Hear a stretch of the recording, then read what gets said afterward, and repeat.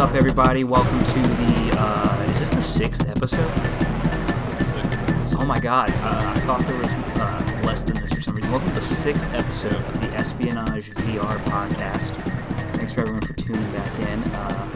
For those who forgot, I'm Tom Lovejoy. I got Bert, I got Hosey in here. Everyone say hey. What's up?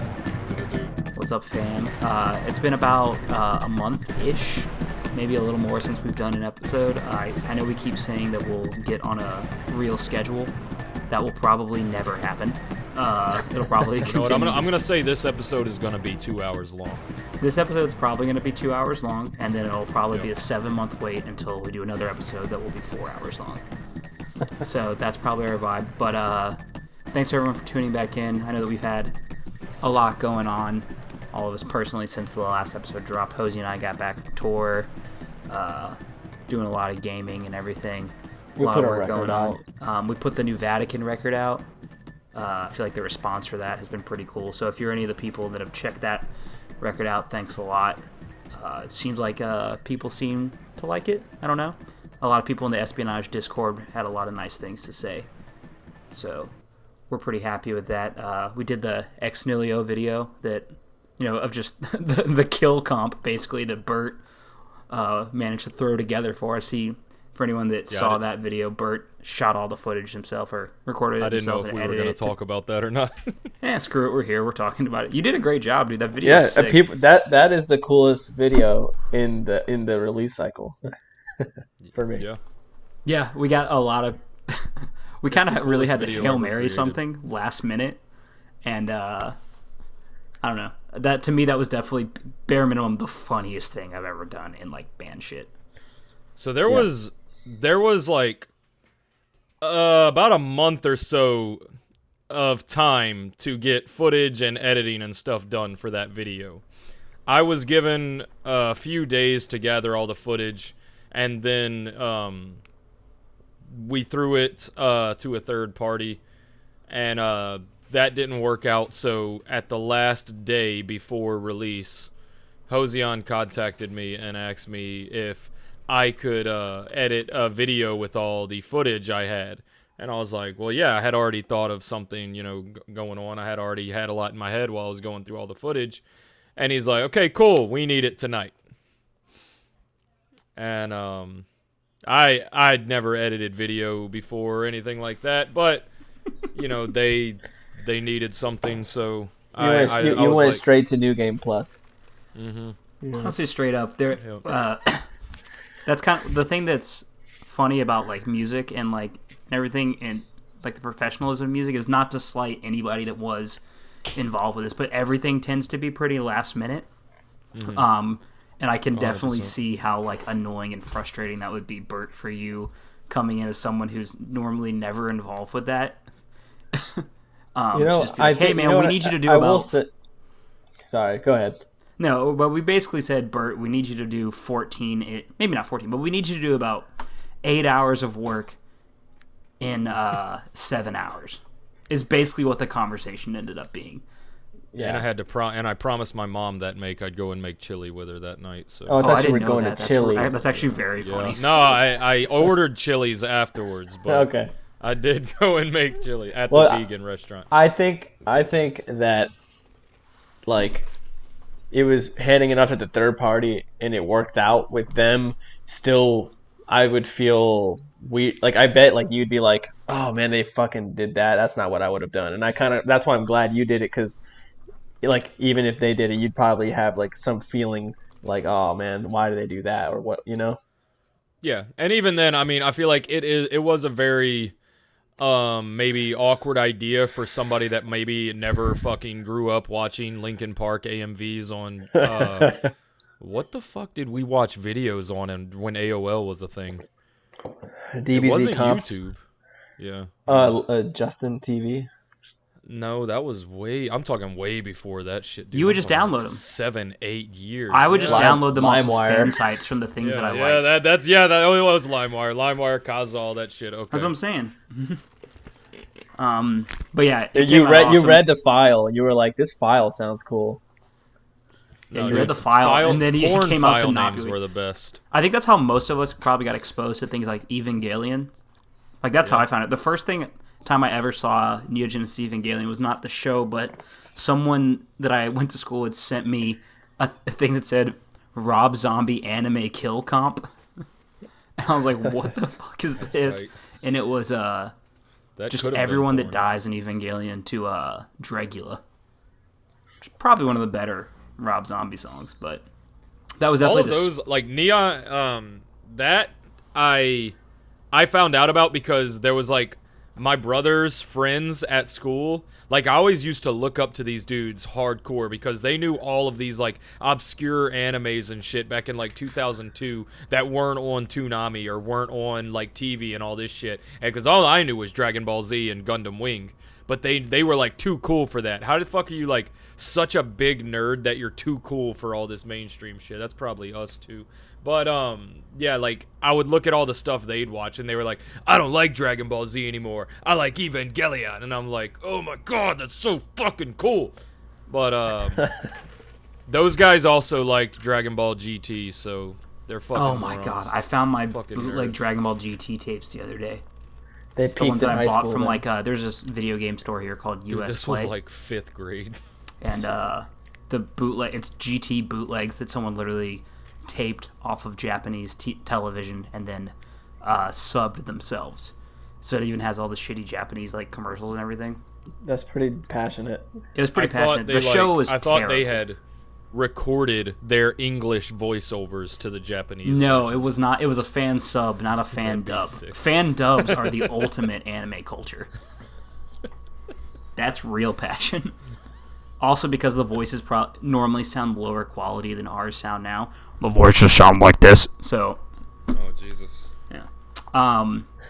But yeah, we should probably do some gaming talk. So I know that everyone's been grinding away at some stuff. Everyone been probably so thought this much would be shit. a Death Stranding episode, but That's coming. that is definitely coming. We're gonna do a We're long. giving you all a chance to finish it. Yeah, giving everyone here's the real reason it's not a Death Stranding episode, right? Mm-hmm. So it comes out while Hosian and I are on tour. Bert is at home.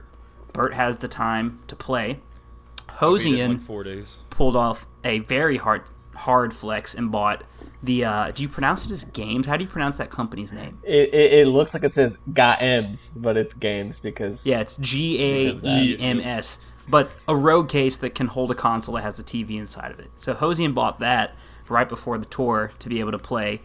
And you probably put like 12 or 13 hours of the game. Like, you probably played around that much while we were out. right? I think I checked actually when I got home and it was like 17:0 something. Wow. See, that's crazy. Because normally the episodes before that we talked about how gaming on tour is actually pretty difficult. I was Even I with was just I would've- handhelds I and would've console never- gaming on tour is normally impossible. Kudos to him. I would have never wanted to put myself through that. Oh, I Like, I definitely don't know I where definitely you played, but I have a lot less hair now, but it's okay. That's Yeah. sick. I was stressed out with like it just like flopping around, and I was like, bruh. Yeah. But I wasn't able to surprised your play it. disc didn't get fucking I wasn't able to start playing it until we got home. And I will say that the only thing I really want to talk about with it today is that, Hosian, you were very encouraging on me to be like, you need to put time into the game. And Yeah. and I was like, I understand that. So I bought this game not thinking I was really going to like it. But I had to spend $150 to play this game because I needed the game, a new controller that actually worked, and I had to renew my PlayStation Plus membership so I could use the online functions. Is that a thing in this game? You have to do that? You need to be connected online for a lot of the stuff in the game. Because You I actually thought games like Bloodborne and Dark Souls, you actually don't need the Plus membership. see. I don't know. Either way, I don't know Okay. if you're required to have PlayStation Plus or not. Just to be frank, Right, but yeah. You just did it because I was under the assumption get that I that needed it. experience, yeah. And Hosian, I actually think it's crazy that you did the first 17 hours of this game without being connected online at all. Oh well, that last time where I put the most time into it, that one day when we stayed, I remember Chicago. Yeah. That I had Wi-Fi for like 8 of those hours. So the game opened up so much, and I was like, oh my god, dude, I was like, those first 8 hours, I was like, so where's everyone at? Yeah, so it's pretty excruciating. I told you I would give it 10 hours before I to make my decision, and if it didn't catch me Yeah. by then, and it almost didn't. but I'm glad I persevered through it. But Well, I'm glad you did. I'm glad you did past 10 hours because everyone's first 10 hours of this game can be like nothing, you know. yeah, I think that's Dude, probably these motherfuckers that played for like 30 minutes and were already sucking it off, like, dude, you. Oh yeah, you honestly, break your fuck those neck people because the first somewhere 30 minutes of this game are cutscene, and then everything after that, up until you get to Chapter 3. That's not a spoiler. Up until you get to Chapter 3 is fucking like they're Coach. They really needed to put some more work into it. My first 30 minutes was the install. Fuck, you're right.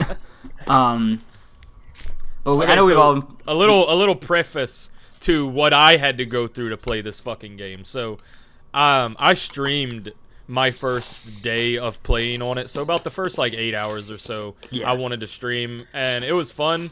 But like, so I'm moving my living room around and stuff, and I hook my PS4 up to my computer or to my capture card.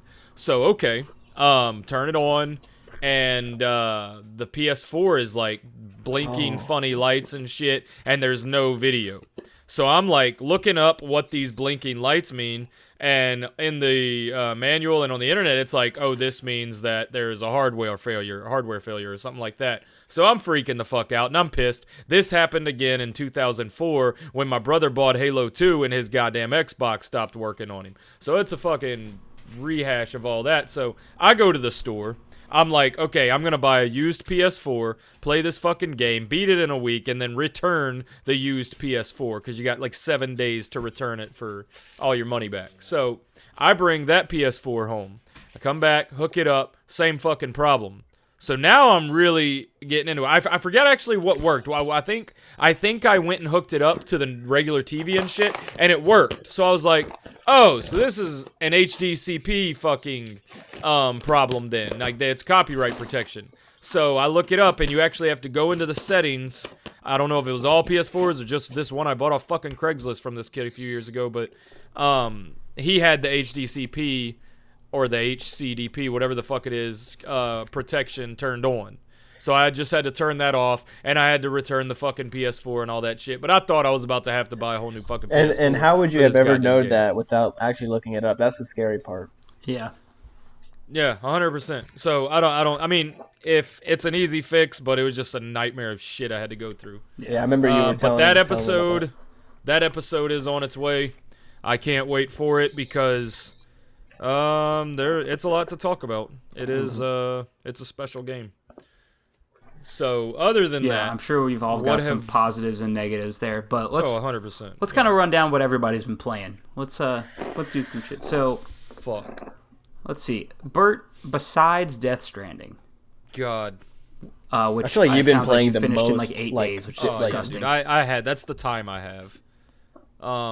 So when I came back from Europe, I said streaming Code Vein was gonna be like my whole playthrough was gonna be like first order of business.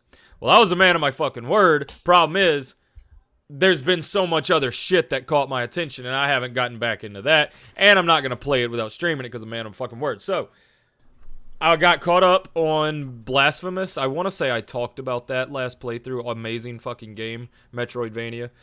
So after that, what did we have? Call of Duty Modern Warfare came out. I bought Call of Duty Modern Warfare strictly because if I'm gonna bitch about it on the podcast, I want to at least know what I'm talking about. Right. And I've fucking every Call of Duty before this for the past like 10 years, I've been like trash, get it out of my face. Fuck this shit. So, but what's different with this one? This one, they're going back to their roots. They're dumbing it down a little bit. They're going back to Modern Warfare. They're doing this. They're doing that. Okay, I don't fucking believe it. I don't see this company that everybody's like, it's Infinity Ward. It's not. What you're thinking of is Respawn Entertainment. But, okay, I'm going to try it out. It's the first Call of Duty I bought since Black Ops 2. Every other one of them, I played the beta or some other shit or just followed them really closely and seen the same shit. And honestly, they fucking nailed it. I hate saying it. There are certain things that are still like, y'all need to tone this shit down. This is way too much or something like that. But to be honest, like, it's as close to a Modern Warfare 1 or 2 that you can possibly fucking get in 2019. And it's incredibly fucking fun. Up until, I think once the community, the first couple days were a fucking blast. But once the community realized how fucking overpowered the pump shotgun was, that's annoying, but that's every fucking game. People are gonna exploit some fucking shotgun or some fucking noob tube or something like that. Either way, the gunplay is such a fun goddamn time. It is a very fun game. The shooter in me fucking ate it up. Like, I miss shit like that. And the community was pretty interactive. Oh, the best part about that fucking game is PS4, PC, and Xbox One players can all play together. That's it. That is, God, that is fucking. I mean, huge, that's massive, dude. Yeah, there's dudes I used to roll with on Halo and shit. I haven't played a game with in like 8 years or so. That's a stretch. About 5 or 6 years. That like we were all playing together again, and I felt like, you know, fucking I was 6, 7 years younger. I don't know. We were all fucking rolling together again. It was so sick. They did a phenomenal job on that. Kudos to them. Fuck yeah. What about That's sick. I can roll for the next 30 minutes. Well, on I that. do I have a wanted question to about that. backtrack and ask Okay. you your like impressions on Code Vein, because I feel like that game just kind of like fell off like super fast. Oh, like I said, I haven't been back to play it. Oh, How much time did you put Because in? I've been so like busy with everything else. I feel like there was a few days before Halo Reach came out that I had to like get on there and run through that real quick. And then other shit came up with Danielle and stuff, and life got in the way. I haven't fucking played through it. And I mean, it's still there. It's definitely still there, but man, it'll happen one of these days soon. So what do y'all got? Well, I had one more question for you about Call of Duty. Okay. Oh yeah, let's do it. So, it sounds like you spend a lot of time on the multiplayer, right? Yes. Is that what you buy Call of Duty for? Yes. I before, let's see. So going back to shooters, I always bought shooters for the multiplayer, but unless obviously Halo, like it's kind of like a package deal. You get both of them and they're both just as amazing. But so like Medal of Honor Frontline and all that shit, obviously, you know, before online multiplayer was a big thing, it was basically a fucking single player campaign. So I used to do a thing with like Call of Duty 2, Call of Duty Modern Warfare, all that shit. It used to be standard for me to buy a shooter, finish the campaign first, and then play the multiplayer. Like, I just wouldn't fucking touch the multiplayer until I played the campaign all the way through. Because they were generally short. You could finish them in like 6 to 8 hours, most of them. You know, they were just like this quick game. Then Black Ops was a long fucking game. Like, that was incredibly long. Like, that was over 10 hours, I'm pretty sure. And at that point, I was so obsessed with the Call of Duty multiplayer that, like, I just... I stopped playing. I don't think I ever even finished the, I don't think I ever finished the campaign. Because it was so fucking long, and I just wanted to play multiplayer and shit. Yeah. So, no, these days, I, obviously, like, buy shooters, and unless, like, Call of Duty Modern Warfare, the one that just came out, I haven't touched any single player at all. But Halo will always be a game that I finish the single player first. Yeah. I mean, those are more story driven. I've never played a Halo campaign that I haven't finished in the first sit down. Like me, my brother, and all of us, we always play it the night it comes out and beat it that night. Like we don't stop. Yeah. So yeah, it depends on the game. But Call of Duty's like I don't see myself playing another Call of Duty for single player.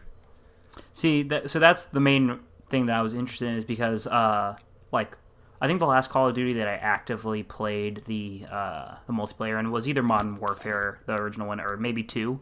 I buy these games for $5 to $15 to have a fun 6 to 7 hours of, like, mindless shooting through a shitty campaign. Yeah. So that's like what I'm really curious about with these is like, how is the campaign still fun? Is it still cool? Is the story still either interesting or just completely fucking stupid in like a fun way? I did hear decent things about the campaign and some of the things they did.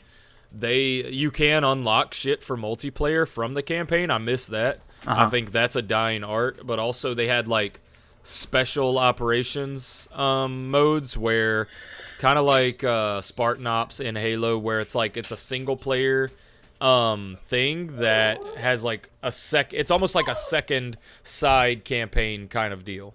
Yeah. It's weird. I think there was something like that on Modern Warfare. It might have even been some kind of like special missions and stuff, like a mercenary mode or something. Okay. Hold on. Cool. Well, that's something I don't know. I'll probably check this game out eventually. At Five Below, they have like Infinity War or whatever it was. What was the one after Advanced Warfare? Infinite Warfare? Was that it? Maybe. Yeah, I'm bad. Well, either way, you can buy it for $5 at fucking Five Below right now, and I'll probably go do that. Are you talking about Call of Duty? Call of Duty? Yeah. Okay, so yeah, Call of Duty went. It was it Advanced Warfare? It was Then Advanced Warfare, and then Infinite. there's the one after that. Infinite bullshit or something. I always get that mixed up because Ghost Recon had Advanced Warfighter, and that is a series that that's I don't what care always- about at all. What's that? That is a series that I could not imagine caring about. That is crazy. That I was mean, I one say of that as my a guy that used to favorites. live and die by Tom Clancy games when he was younger, but I just totally missed the boat on all of those, and it sounds like the ones that are coming out now are just not something that I would be Oh no, at all it's interested been in. Tom Clancy has like really shit the bed on so many things. A lot of people Tom liked Clancy's old enough to Wildlands. probably be shitting his actual bed right now, honestly. Yeah, a lot of people liked Wildlands, but like I'm such an OG fucking Ghost Recon head. Like Ghost Recon 2 was one of the sickest fucking online experiences I've ever had in my life. We talked about this in the episode that didn't get put out, but how like it was 2003, 2004, and like that's when the war was just starting. So here's like little 13-year-old Bert. I watch fucking Black Hawk Down and Platoon all day, and I'm playing these games with fucking dudes that just got back from the war and shit, and they're telling me about it. Sickest fucking thing in the world, dude. I love that shit. And I played every Ghost Recon up to there was Graw 2. And then after that, around that like 2008, 2009 time is when Tom Clancy games just became neon bullshit all over the screen. And you could like mark all your targets and get in there and everybody's dead before you even go in. And it's all great. And then like Splinter Cells really started going to shit. But Conviction kind of had that like silhouette thing. Yeah, it was a sad fall from grace, but a lot of people liked Wildlands. Siege is doing great things. They did a good thing with Siege. Siege is killing it right now. Splinter Yeah. Cell is one of those games that I think they're finally going to bring back to its roots when it does come back. Well, I hope so. Because We're getting a lot more Blacklist people- did like a half step back. In my opinion, Really? I didn't But- play Conviction or Blacklist. They just look Conviction. fucking lame. Convictions is like what you said. Is like totally went a direction that I hated, and then Yeah. Blacklist had elements from Conviction. I still didn't like it, but it seemed to be like what those people liked, and then it was very like it had a lot of like Pandora Tomorrow, Chaos Theory like vibes too.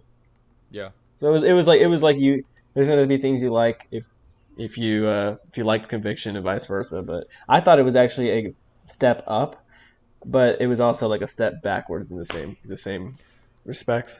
Yeah, so there's like a lot of things with this newer generation of games that I don't understand. I'm wondering if like this new generation of kids, like I want to know if they like in Halo 5, all the fucking dapping up and all the fucking call-outs and stuff from the characters and all this, like this dumbass like varsity team feel almost, where it was like Stingrays versus Sharks and then everybody's jumping and high-fiving when you win a match. Like, do y'all fucking like this? Who is demanding this shit? Who in playtesting or who in any kind of fucking program is like, yeah, this is fucking cool. That's what people like. Because, like, I get emotes and I get people wanting to fucking, like, dance in Destiny or some shit or that kind of game. But, like, Call of Duty, like, the only thing. Because what the fuck is the problem with just spawning into a map? What's so bad about literally just like starting a multiplayer map and there's no story? You're not fighting on the fucking infinity. You're not some fucking team this over team that. You're just spawning into a map in a shooter specifically and you go and fucking kill people. Like that's fine. That's all I want. And Call of Duty, it did it, but it had to like you get trucked in at the beginning of the match, like you're on a truck and then you just hop off. That's not bad.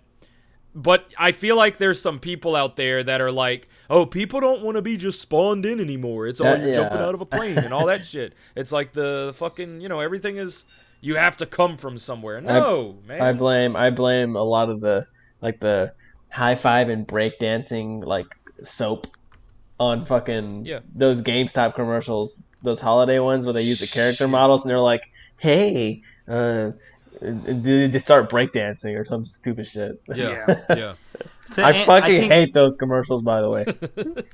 To answer your question, Bert, I think the reality is just like fucking like kids. Like this just proves that we're all old because I get to say kids these days, but kids these days, like it's the Fortnite thing. There's the whole that comedic thing, and that's what keeps it like casual. Like if I was to show my girlfriend's nephew, if I was to show him like some of these shooters that I like, this is a kid that has on just his Switch alone 1,100 hours into Fortnite. Oh god. He showed me the timer. It's pretty miserable, honestly. But 1,100 hours into Fortnite. He's gonna be like, why is it not cartoony? Why is it not goofy? Where? You mean you don't drop in? You just show up, and then like, where's the crafting? Where's this? Where's that? Like, every game that's aiming for a big, massive audience that involves a gun is going to be pulling from that. Well, crowd. I feel like in on the other side of the coin, all these people also like super expedited experiences, and like they want everything so fast too. So it's also kind of funny how that's that whole thing in the beginning before the game actually starts, because I feel like everybody just wants to finish like the moment they start, bullshit. Yeah, I mean, I'm kind of like that too. When I start a new game, Death Stranding was kind of the exception, but every other new game I started recently, like the intro sequences, I'm like, get this shit fucking over. You know what I mean? I mean like with like purchasing like things to get you quicker, get you to the next level fast and stuff like that. Yeah, that's fair. Yeah, if you don't have skippable cutscenes, you're a fucking Nazi. Yeah, Kingdom Hearts 1 on PS2. There was a game, I don't know if it was Gears 5 or Outer Worlds or something, dude, but no skippable cutscenes. I was like, dude, this is shit. Dude, I remember getting Kingdom Hearts 1.5 HD remix. The first thing I did was press pause, and I was like, so that's what they did with this game. They fucking made it pause button. Yep. Mm-hmm. Though, they made it a movie. Death Stranding did that shit. I have to press 3 buttons to skip fucking Norman Reedus taking a shit. It's not even just that. No, even more than that, because you get the goddamn vial of shit. Yeah, you have to skip 3 cutscenes. 3 individual scenes. Give me a button, man. I am not about to watch the cutscene where you deliver a pointless pizza. I'm about to skip that shit. It's be like, I just go to the terminal, press start, dumb. Let's reel the Death Stranding stuff in, because if we get on, we're gonna go for. You guys almost hit like my pet peeve on the game, so I don't want to ramble. Well, what have y'all been playing then? Hosian, besides Death Stranding, what's been happening? All right, so I jumped back in a little bit of The Witcher, but on Switch, right? Yeah, on the Switch. And I'm just doing a lot of side quests because like I mentioned this on the podcast before this one. I kind of like didn't take my time that well with when I played it on the PC, because I was living up north, and I was also like, I had already known I was moving soon, and I was using my roommate at the time's PC, so I had this whole like, I had these like little notifications in my head every time I played Witcher, like, oh, I have to like kind of hurry-ish. So now I don't have to do that, and I'm like really taking my time. So I've just been doing a lot of side quests, but not to go back to Death Stranding, that game left me like mentally exhausted to do something like The Witcher right now. Mm-hmm. Yeah. I was wondering how you would feel about that, because I know on this last tour you were kind of bouncing between those 2 games and then like some fighters essentially. I didn't know that I was slowly killing myself doing that. That's the real thing. I'm not gonna lie. There was at one point when we were staying in that house in Chicago and you were playing Death Stranding. I saw 2 moments, and I don't want you to talk about like what was happening in these moments, but I saw you have this moment of just like it looked like you were watching a cutscene, and you were just like man, damn, this is sick. It almost looked like that was like what was going on in your head, and you look so happy. And then like maybe like an hour later, I'm like half asleep, and I sit up, and you have everything is the exact opposite.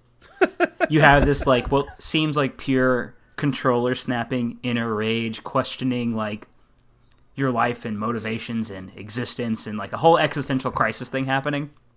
And so that comes from because I played the game on hard, and there is something in that game on hard mode that I don't want to get into. We'll talk about that later.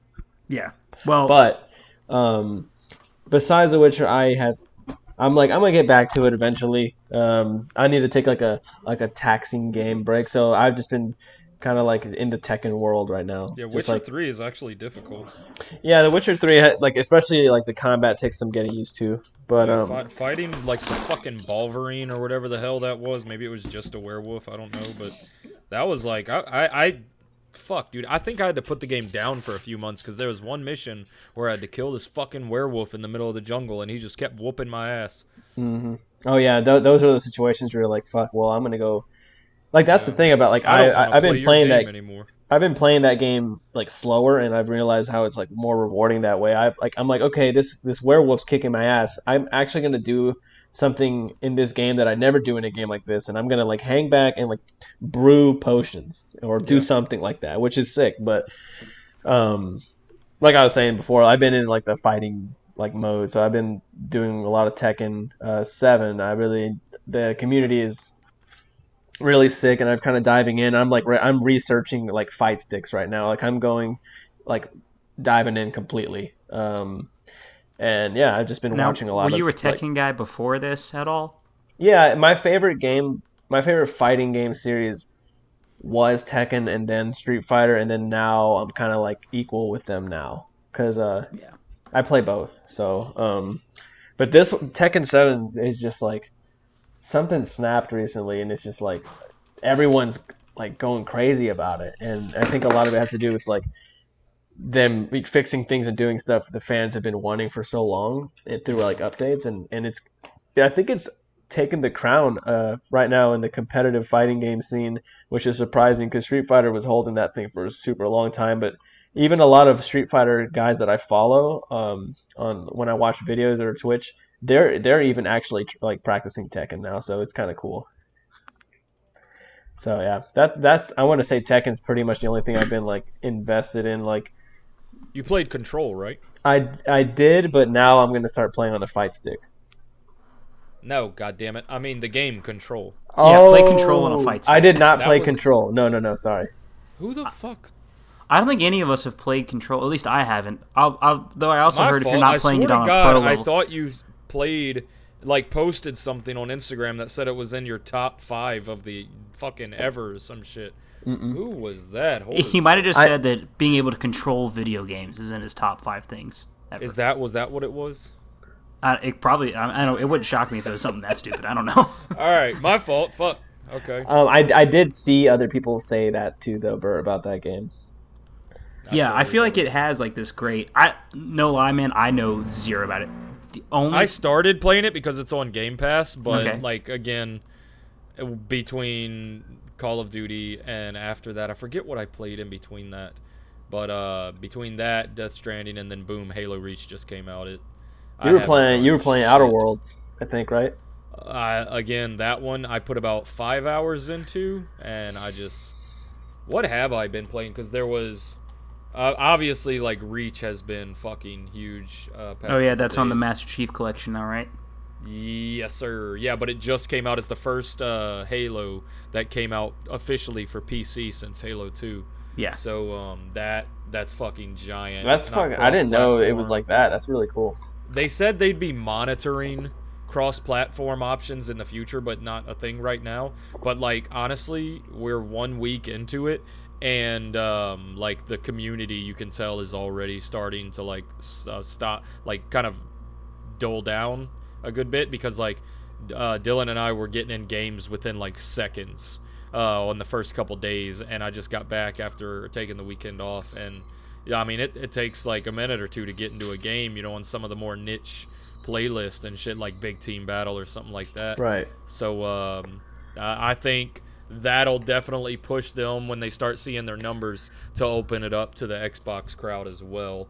I know there's a rumor I saw today about MCC coming to Switch.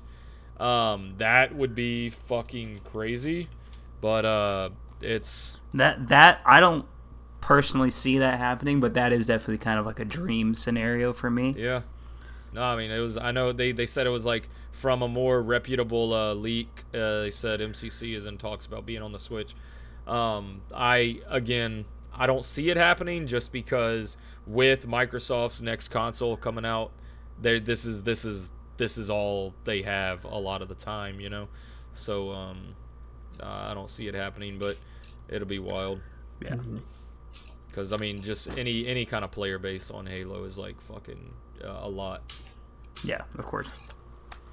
Well, so Hosian, so just Tekken, really? Yeah, I've just been enveloped in that, especially, and I started playing a little Yakuza, but that's another situation with The Witcher where I'm after playing a game like Death Stranding, I'm gonna like lean back and like focus on something else for now. That game left me like really drained.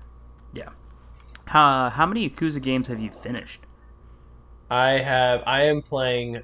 I'm about to hit Kiwami 2, and I am actually going back to 0 because there's a fuck ton of shit that I missed. I have a friend that's like a Yakuza like freak, and he was like, "Did you do this? Did you do that?" I'm like, "What the fuck?" Okay, so, and I think that was like before I started playing Death Stranding. That was a situation I was having where I was having this like weird like I can't get into anything right now, so I'm just gonna like keep just like plowing through it. But I look back and playing The Witcher 3 like helped me like appreciate taking it slow.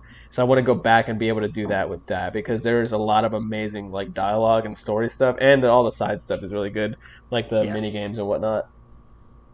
Cool. But I think I owned every Yakuza game except the first one on PS2 now. Oh yeah, I know you picked up one of them on this last tour, right? Those headed to Game Pass are a pretty big deal. Oh, I was going to say that. That's really awesome because that is a game series.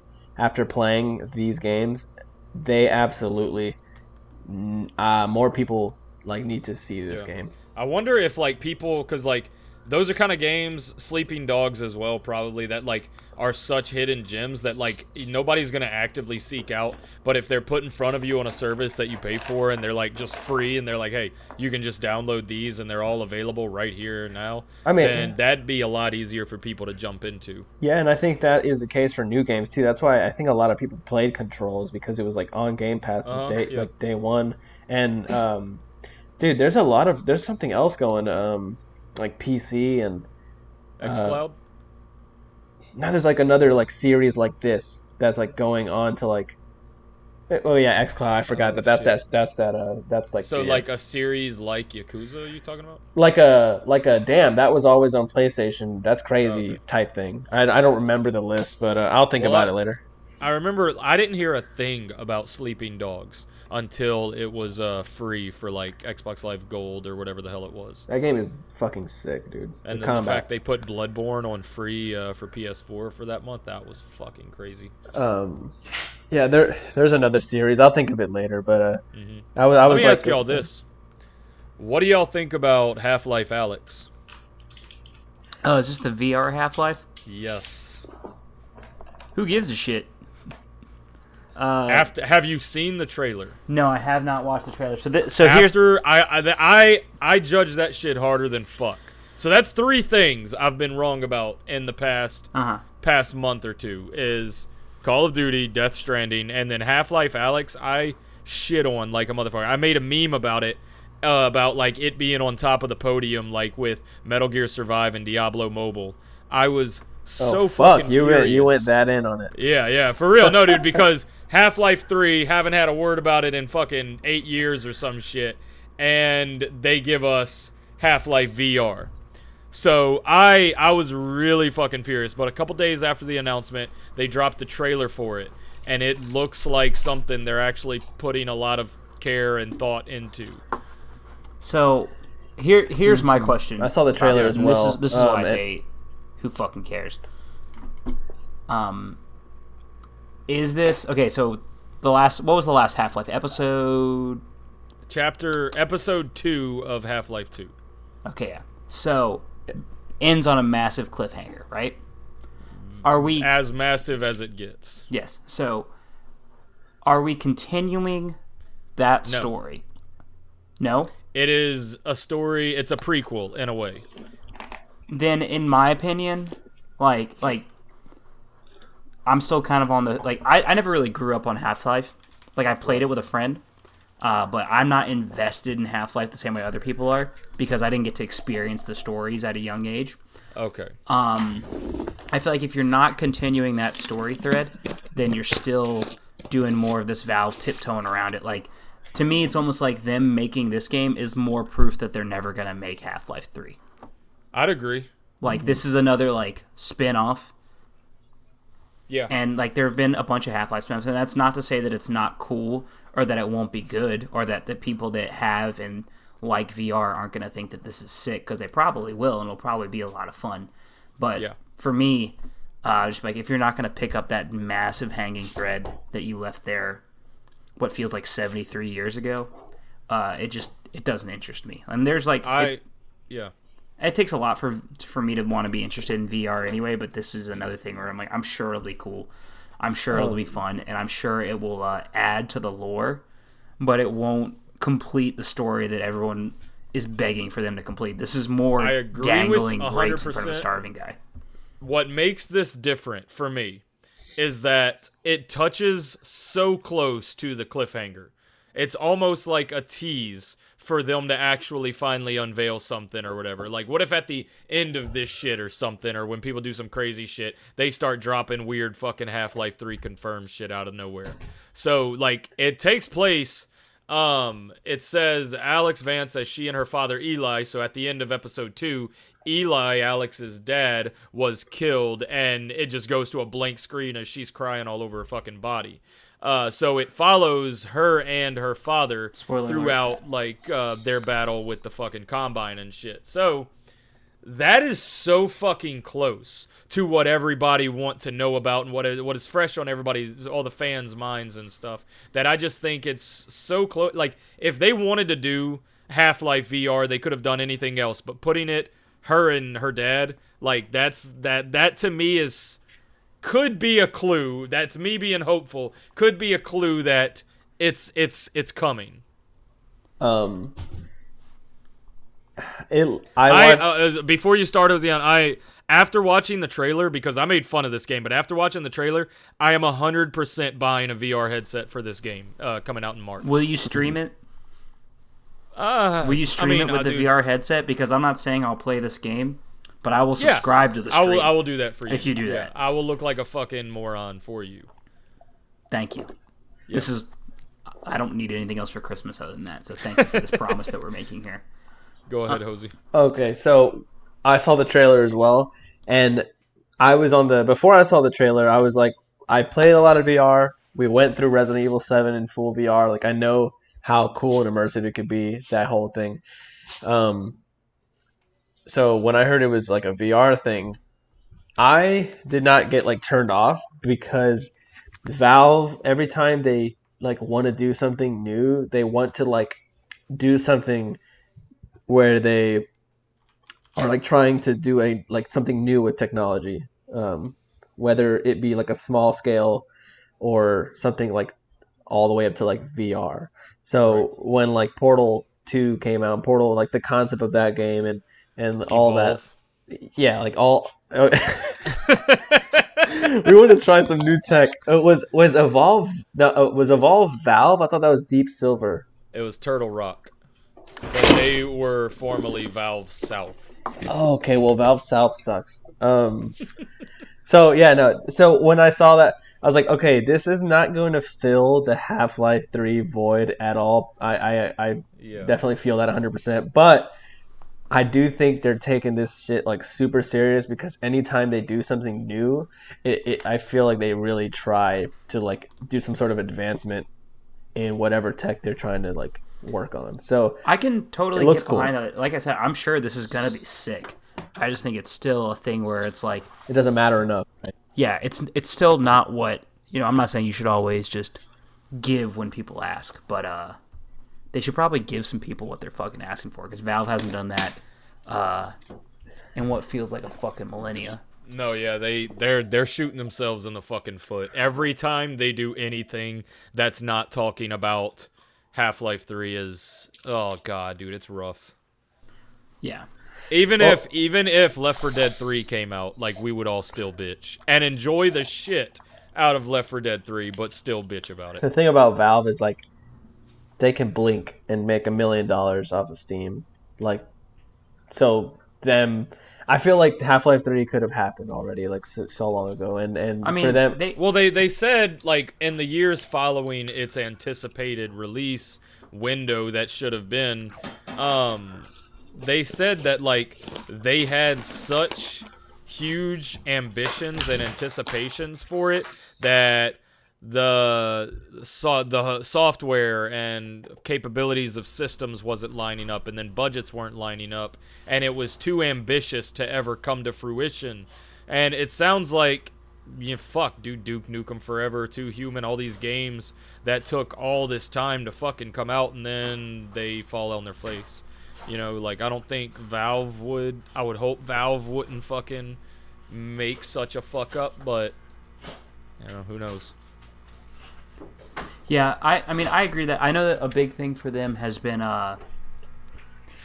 if it doesn't, like, it's almost impossible for it to live up to the anticipation. Yeah, 100%. And I get it, but still, Kingdom Hearts 3 style. Yeah. So, I mean, maybe it never will, and they'll never release it. But if that's the case, just kill the whole franchise. Delete the games off Steam. Doesn't matter anymore. Kingdom Hearts 3 at least had a childish enough fan base that would completely praise the game however it came out. People praised that game? I heard a lot of people just going off about it. I know a lot every of people time who I love say, every time I say something about it, everybody's like, well, I really liked it. I thought it just made me feel like I was 5 years old again. Okay. You could put a diaper on and feel the same way.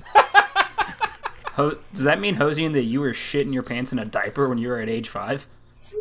Well, not a diaper. I had underwear on, but I was shitting my pants. Yeah, everybody gambles and loses sometimes. Okay, the funny thing is, like, Kingdom Hearts 3 has, like, I also do not like the game, but there's people in my Discord where, well, it'll be brought up, like, oh, I don't like it, and then I see, like, people post, like, how seriously passionate they are about the game, and I'm just like, hey, I like that about you. That's sick, but it did not hit me that way. But then I see this new trailer for the Remind thing, and it's like, oh, Final Fantasy characters and blah blah blah. I'm like, this is the shit that was missing about 3. Like, that's why I didn't like it. And now, like, that's what you can do with games these days. And now it's like, oh, they're gonna explain the things that didn't make sense. I'm like, yeah, that's it should have just fucking made sense in the first place. This is like that's the thing. I'm like, yes, it is explaining something because everyone was mad, not because you were just gonna do it. Yeah, this is the same shit that pisses me off about, like, in some other games and in movies and books where people are like, well, like, you say it doesn't make sense, but if you had just gone and read the lore in if you had read the official like, fucking viral web game content, if you watched the Prometheus you would have video on understood. YouTube. Read the ARG. Fuck you, man. Like, you can only judge a piece of content by what's in the content. And I get that this other stuff can make it, like, this outside stuff can make it fun and cool and blah blah blah. But for me to be able to enjoy your movie or your piece of work, if I have to also go and ingest an extra 30 hours of reading and lore and bullshit, yep, it's not gonna fucking save it. I will 100% agree with anybody that says the way Halo 4's campaign was executed was fucking terrible. I happen to love Halo 4's campaign because it brought it culminated an entire, like, fucking, like, 10 books, a whole prequel saga of the Forerunners and shit that explained all this crazy shit written by Greg Bear. It was insane how well done these novels are and shit. And Halo 4 finally brought all of that to the video games. But if you didn't read those fucking books, dude, that shit sucked. And I will never disagree with somebody whose opinion is, hey, that was a fucking awful campaign. You were right, but I loved it because I read the fucking books. It's like but it shouldn't be that way, But it's the sad truth of the fact that like sometimes forms of media are gonna cater to the fans that enjoy all of the universe, Right. And like, how do you find that medium? Is it okay if sometimes that medium doesn't exist? Yeah, hey, this isn't for you, Yeah, I mean, and that's totally fair, but it's still just I don't know. I just can't deal with that shit. And I know like Kingdom Hearts is like a big one because if you want to understand Kingdom Hearts, like I'm not saying it's as difficult as going to college, but the time investment. I would say it's much more difficult than going to college. Okay, actually, yeah. Let me rephrase. It's just as hard as going to college, if not harder, because at least when you go to school, it's designed to make sense at a certain point. I don't think Kingdom Hearts was designed to make sense. Also, there's less grades in college. This is like 20 Kingdom Hearts games. You're right. That's fucked up. Fuck Kingdom Hearts. Love the first one. Love a couple other ones. Everything else can suck my ass. Everyone about Kingdom Hearts and this like when they play the spin-off ones, they're like, I know I love one of them. What was it? Dream Drop? I don't remember. Whatever. I liked it though. Dream Drop recoded. I'm like chained to my remember. brain. Yeah. Well, subject change. I guess some of the games that I've been playing, I wanted to talk to you guys about and see what your opinions were. What else did I buy? Okay, so Hosian, Ukulele comes out or like is getting ready to come out. You're mad ready for it. When we first met, it was a big point of conversation between you and I. Ukulele comes out. Sum up your thoughts about Ukulele in a sentence that's no longer than 10 words. Go. You're talking about Sum up the first one. Caca. Good, sick. Okay. This new Ukulele game, The Impossible Lair. You bought this game, right? It's sick. I bought this. It was on sale. I bought it this. Okay, hold on. I didn't hear you. I didn't catch it. Oh yes, I remember. You bought this when we were in Baltimore. Yeah. The day that I bought Death Stranding, I actually bought it because I was going to. I woke up early to go to GameStop to get this game for $10 because it's normally a $40 game. So you like Ukulele too? I like Ukulele too. And I won't be upset because it looks completely different. Ukulele 1 sucks. Ukulele 1 I have never played. I will eventually play, but it looks pretty shit. This game though, did you play Tropical Freeze? Donkey Kong Tropical Freeze? Oh yeah, dude. If you like that game, you're gonna fucking love this. Is it like that? Yeah, I mean it's a side scroller with the vibe of an old Rare side scroller. Oh, cool. They went a different Rare direction. Yeah. And this one works way better. There's a 3D-ish overworld that's more like a top-down overworld that has some like 3D platforming elements, and that's cool. But every level you can play 2 different ways. There's like the normal run through, and then there's normally some way you can change the environment that changes the level completely. That's sick. The whole reason it's called Impossible Lair is because the first level that you can try in the game is this insane gauntlet of bullshit that starts with an impossible boss fight, and then this horrible platforming challenge, and then a boss fight again. It's like the Impossible Lair, and it is legit almost impossible to get through when you only have the 2 hits that you can get from Ukulele. But every time you beat a level, you get basically a point towards a shield, to where if you beat everything else in the game, when you finally go back to the Impossible Lair, you can take 48 hits before you die. Wow. I was going to ask if it was hard like Donkey Kong Country. So bro, it's like I have been very mad about this game. I have gotten very, very, very fucking upset and had to set things down a couple of times. Well, I'm glad to hear that it's good. Fun. I mean, they needed this. I'm still not gonna, go out of my way for it. I mean, I might play yours or whatever, but yeah, I would be interested for you to try it and see what your opinions are on it on this next tour. But I think that's pretty sick. Bert, you played Luigi's Mansion 3, right? I did. How'd you feel about it? So, I missed out on enjoying Super Mario Odyssey because I felt like it was too easy. And after returning it, after I beat it in one day, I decided, hey, a game can be easy. It can be this refreshing, pretty experience with playful colors and stuff like that. It's okay.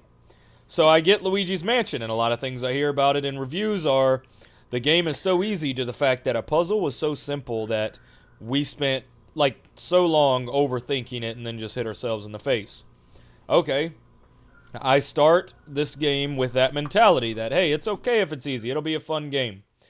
I love the first couple hours I put into it, like first 5-6 hours. I'm having a great time. This is a fun thing. I'm Luigi and stuff like this. Yeah, that shit's way too fucking easy. Oh, it's like easy.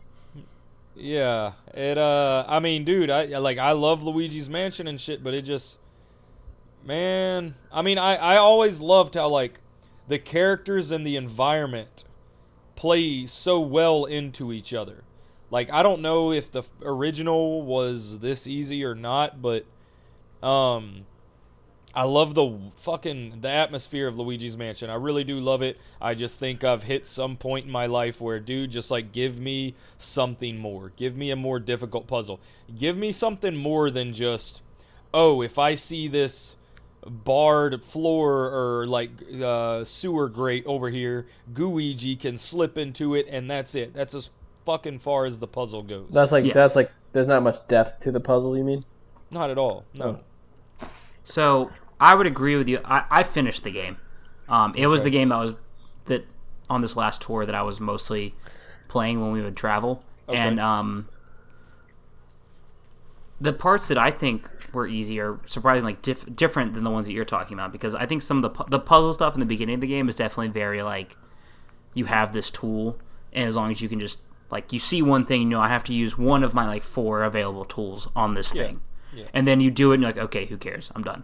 As you get further into the game, probably after like probably the last third, or maybe even the whole last half, the puzzles start being have a lot more going on. There's even if like every step is simple, there's way more steps, and getting from steps, figuring out what step is next takes a lot more effort. So I think the puzzle stuff definitely ramps up in challenge in a good way, especially towards the tail end. The combat, though, so Luigi's Mansion is essentially 2/3 puzzle, or a third puzzle solving, a third exploration, a third combat. Yeah. The combat part of this game, even though I loved it, is some of the easiest shit I've ever played. Even because the bosses, for people that like Luigi's Mansion, the first game you had these things called Portrait Ghost. And they were like the main bosses of each game, of each section of the mansion. They were the only things that had like really any personality to them. And in the second game, they took those away, and they kind of brought them back for this. They took the portrait part out, but every different floor of the mansion has its own boss and with its own theme. Yeah. And these bosses are a mix of like combat and puzzle solving, which is everyone a very has a Mario characteristic. And everyone has a different way of getting to it, of like exposing its weak point and making it so you can actually hit its weak point, right? Some of them are pretty hard, honestly, especially towards the tail end. Some of these bosses, the patterns are hard to figure out. The environments make them difficult, but I never died to any of them because the game, every time you get down to like 40% of your health, the game just literally out of nowhere sometimes pumps out extra health for you. Yep. Just shoots it out of the fucking sky. For no reason. There's like, you don't die like 3 times before it does that or something?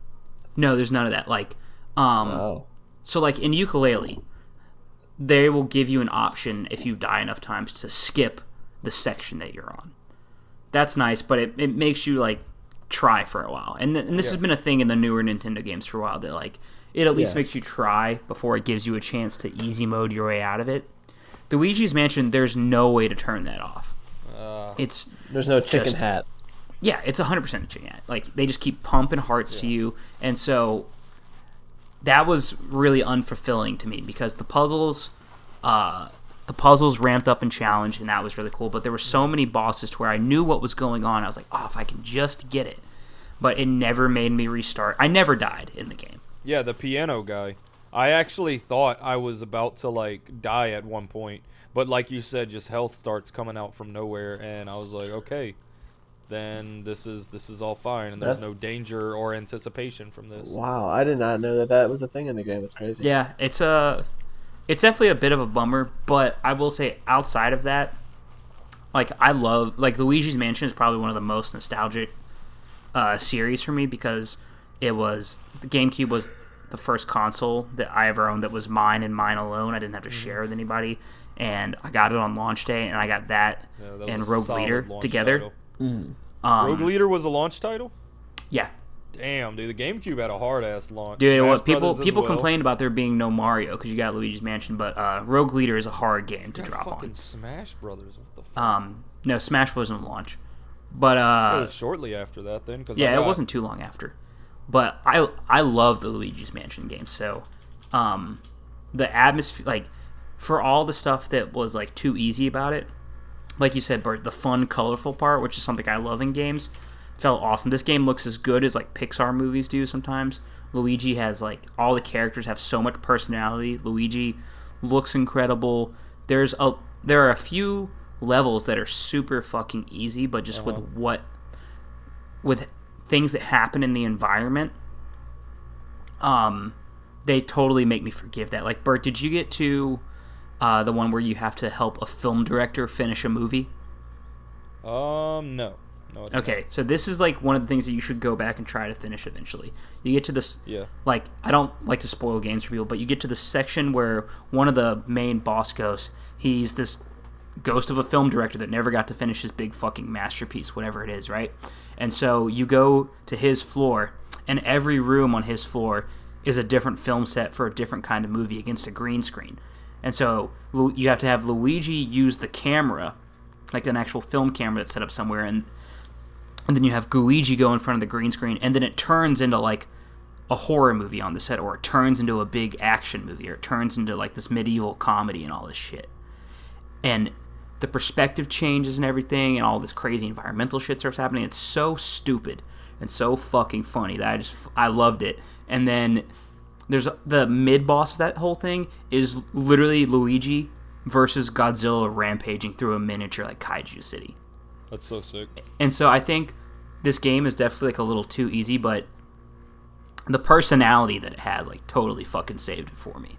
And like Hosian, I think because you're like a big Luigi guy, I think you'll really like it whenever you have time to sit and go through it. I can't wait to. I've been excited for Luigi's Mansion. It's probably out of the last 5 like really strong Switch games. That's number one for sure. Yeah. But well, it like you know how it has like every floor has 10 keys or 10, they're basically 10 stars. Yeah. Some of them are music notes, some of them are hearts, all this shit. Like if you have a mechanic like that in the game, that's where you have a little bit of play, because just like Braid, how like you can beat Braid and be fine, you can beat a level in Braid and do all the minimum, but then you have all these different puzzle pieces you need to collect, and you had to do some really, really hard shit and fucking just well thought out shit to get all of these pieces to the puzzle. And like Luigi's Mansion really missed its mark because every single one of those pieces are extremely easy to get, and they could have taken their time and just fucking made them a little harder. But it was a really fun ass fucking game. While I'm talking, because I don't like to be corrected in most instances, GameCube came out November 18th. In Japan, Smash Brothers released 3 days later, and then in North America released less than 2 weeks later. Did it really? Wow. Yes, so that's still launch window. That's launch window. It's not launch day, but it's launch window. I might not have just gotten it until a little later. I don't really remember. I remember I got Luigi's Mansion and Rogue Leader pretty much immediately, or like the day it came out. I probably got Smash a few months later, and then I remember crying the day that Super Mario Sunshine came out because I was supposed to get it on launch day. I had it pre-ordered at Toys R Us, and then it didn't come. They didn't get their shipment in time. It was going to come a day late, My mom told me that, and I threw a tantrum and cried in my room for probably 6 hours. Yeah, I did a lot. And I of used crying the back Super then. Mario beach towel that you got as a pre-order bonus to dry my tears the whole time. Hey, perfect. Yeah. That Oh. towel is now destroyed because I eventually used it as a cum rag for like 3 years. Wow. Nice. In case you were wondering, I was wondering. listening audience. Well, on the subject of games that are easy, Luigi's Mansion is a game for me where it's like, oh, this is easy and I don't mind because everything else about the game is totally sick. Here's a fucking game that doesn't count with the new Pokemon. So I finally started it. I'm about 7 hours in. Which one did you get? I got Sword. Okay. Because both the animals both the legendary Pokemon look stupid as shit, but at least Sword is kind of similar to a Dark Souls boss, I guess. I don't know. I'm not really into either of them, but on this last tour, Ryan from Sanction, he's like he's a competitive Pokemon player, right? He was saying that this is the most fun he's had playing Pokemon since maybe like Platinum, which to me was like the last generation that I really, really enjoyed. Mm-hmm. I was say going that into same. it feeling pretty good about it, and I started playing it one day when I needed a break from Death Stranding because I was getting infuriated something in Death Stranding. And the first like 3 hours, even though I was sitting in like stupid tutorial stuff, I was like, man, this is just what I want out of video games, man. This is just so fucking fun. This and that, this and that. And now about 7 hours in, about to hit the second gym. And this game is the most hand-holdy bullshit that I've ever played in my life. Like, when's the last time you guys really played a Pokemon game? X. X? Was X the one where it went 3D? The first 3DS game, yep. Yeah, then that was the last one I played, and I only played it for a few hours. What about the you, last Ozzy? time I genuinely played a fucking Pokemon game was Blue and Red. Well, see, this is what I'm really wondering. So you got a few hours into X and then stopped. Hosian, Yes. how far did you get into X? I probably put like 300 hours into it. Okay, so you dove. Oh, I was like super invested. Like that was a big one for me. Yeah. And why did you not pick up anything after that? I felt like the post game did not offer enough, like it did in Diamond and Pearl, and also felt like, I don't know, the game didn't make you feel like you needed any other Pokemon besides the one that you started out with. Okay. See, that's a great point to me because the last I've tried essentially every generation since I got back into it, which was probably it was on X.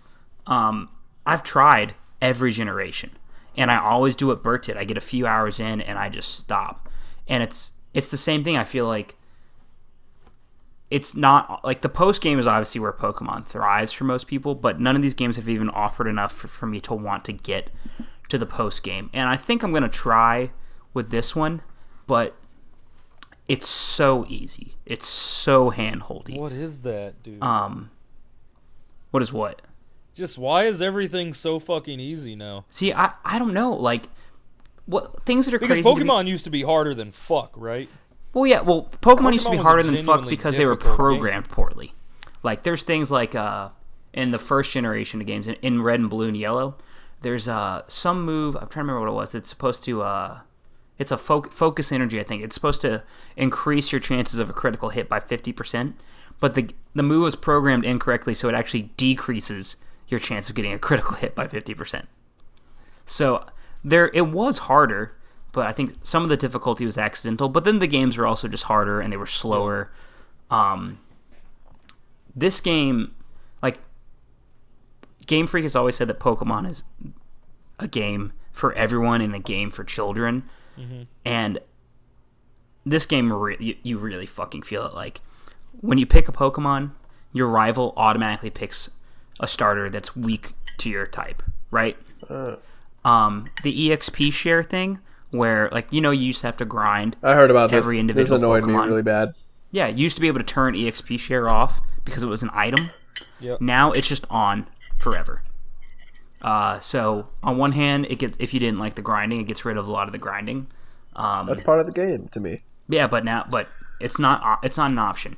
The game force feeds you Pokeballs. You're never gonna run out of Pokeballs to catch Pokemon with.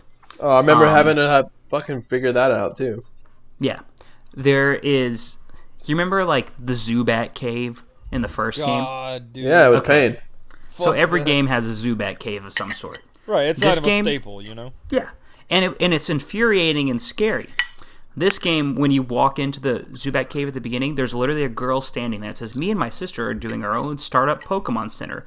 Let me heal your Pokemon for free." And then as soon as you walk out of the Zubat cave, there's another character saying, "You met my sister earlier. I'm the other sister. Let me heal all your Pokemon."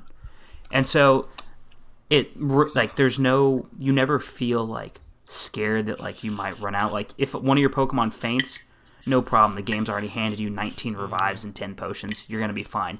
Sometimes when you have to battle your rival constantly, and it's pretty annoying, but there will literally be points where he goes, "Stop right there, because if you get any closer, we're going to have to battle," which is a hint for you to make sure you heal all your stuff. That's So weird. you're not getting surprised. Like there's just no surprise. Okay, Tom, And- I want to hear your opinion about this app also after you beat it, because I heard the post game opens up to people that are like our age. See, that's what I'm hoping, because it's been so long since I've gotten into the post game of any Pokemon that I want it to be good, but I think what makes it difficult for me is, okay, earlier we mentioned that even though we said we're not going to talk about it, that Death Stranding, the beginning, can be a very big test of your patience, right? Mm-hmm. In this game, it's a test of your patience in a whole other way. Yeah, the reversed. Because you can finish, if you just go straight through and don't take any time to do anything, you can finish this campaign in 8 hours. 8 hours, you can do it in a workday. 8 hours is still a lot of time to ask someone to do something, like do this for 8 hours and then you get to have fun. That is an infuriating ask. Right. I mean, it also depends on the game. Like, so, but that's for Pokemon's sake. Like, that is not something that. That's why I kind of like I finished X and Y. That was the last time I was like I wanted to feel that way, like what you just said. I was like, Yeah. I didn't want to have like because Diamond and Pearl was fun and difficult and challenging and rewarding in its own way, getting to the end, and in the end was just like here's the cherry on top. Yeah. So I don't know. I'm hoping that it like I'm hoping something catches me, because I'm getting to the point where I'm like, I could see myself putting this down. I got this game for $40 on a Facebook deal. And if I had spent $60 on this game, I think I would be a little upset. But I'll get through. I got some friends here who have started it. Hopefully me and them can meet up and do some battles and stuff, and maybe that will like reinvigorate it for me a little bit. I mean, I feel like you can't go wrong with that anyways. Even if the game sucked completely, that part of the game will be fun. Yeah, the communal part will always be fun, but still, this thing just got so hyped up for me. And I know And that's crazy. I think it got hyped up for a ton of people, but also like, there's no national dex in this game. They took out like half of the Pokemon from the history of the series, and they said it's because they needed to redesign every model and reanimate the entire game, right? And reanimate every Pokemon. But they reused a ton of 3DS models and just reskinned them a little bit. And they're talking about, we can't animate all these Pokemon. But there are still moves that happen in this game that are animated the exact same as they were in Red and Blue, when all they could do was jiggle a sprite on screen. I have this Pokemon called a Mudbray that's essentially like a horse. And when it does double kick, the model doesn't move its limbs at all. It just moves up and down in the air twice, and that's all it does. On Like, the Switch? On the Switch, this is console Pokemon, and it is animated the same way as it was if it was a 2D sprite on a Game Boy that doesn't have a backlight. Like, that Alright, shit's dude. mad infuriating. They They're have the gonna whole thing. that's weird. There's just a lot of stuff in the game that sounds like a good idea and ends up being pointless. If this was a 3DS game, how would you feel? If it was a 3DS game, I probably would have been like, yep, that's Pokemon for you. Honestly, if it was a 3DS game, I wouldn't have bought it. I bought it I because understand. it's the first console, like mainline Pokemon game of a new generation that you can play on a console. And I bought Let's Go Pikachu, and I didn't finish it, but I kind of enjoyed it enough for me to be like, like maybe I'll, like, when a new Pokemon comes out and there's more to it, I'll really like it. And I'll enjoy playing it on TV, and maybe there will be enough changes and new ideas that will make me like fall in love with it as like a JRPG series again. Some of the complaints that I've heard is if you're gonna brand it as the console Pokemon game you've all been waiting for, I think people were expecting like some sort of like Breath of the Wild quality like upgrade. Yeah, Probably. And see that. and it didn't happen for them, and so they were kind of like, this could have just been a 3DS game. But I feel like this also would have been a very lackluster like release on 3DS, and they needed the whole it's a Switch one like for it to like kind of like reinvent itself. I mean, I agree. I think the last 3DS games though were not Sword and Shield, but Sun and Moon. And they actually there was a lot of stuff in there that really went against the old Pokemon formula. Like they got rid of gyms, Right. The game was way less linear. So that made me think like, oh, they're gonna like take risk on the series. And so many like of the first party Nintendo series, like Breath of the Wild is a good example, and then obviously like Mario Odyssey is where it's like we're really like rejigging these series and trying to like put some new life into it by completely rethinking the formula. And I know you can't do that with everything, but I wish they had done that with this because it's still the same Pokemon. To me, it's even regressive of the last generation of games. It's the same formula that everyone's been playing for years and years and years, and maybe it'll just be the last one I ever buy. I don't know. Jeez. Damn. Well, let but me know we'll how see. the post game goes, and then maybe When we get might... to the post game, I'll grind all the way through it, and we'll see how that goes. But I think that's really about all I've been playing. Damn. Why don't we hit some Q&A? You guys vibing that? I got one more thing to ask, because I haven't seen anyone talk about it, like me, you, or Bert.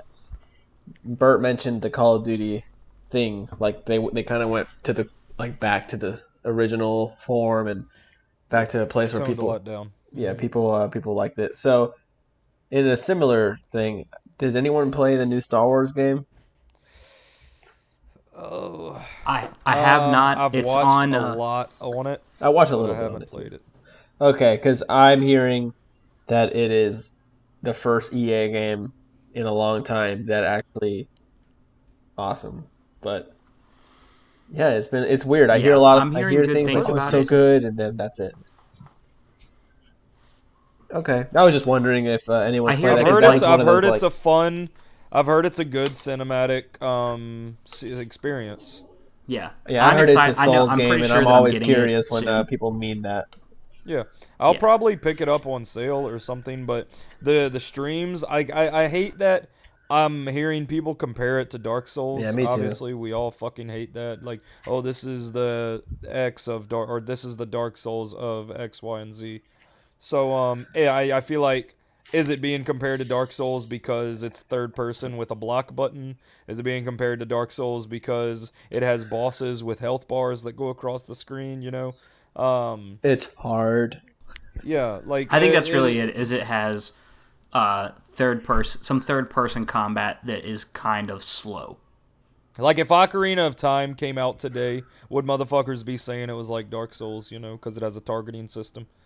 But I've heard, I can't knock it. I if it's ever on Steam sale for $15, probably I'll pick it up. If it goes on Game Pass, I'll play it. Okay. It looks fun. I honestly do not know if I'll be able to get past the fact that the kid from Shameless is the main character. That really makes me feel weird, but is what it is. That's fair. I think Forrest I'm fucking excited for it. I know that I'm pretty sure that someone got it for me for Christmas. Not to sound like a 2-year-old, but by the time we do like our first episodes of the new year, I'll probably be able to give some hands-on thoughts. Has on John Mackey played it? John Mackey is actually a fake gamer. John Mackey's not a real gamer. That's wild because he ran through Rogue Leader.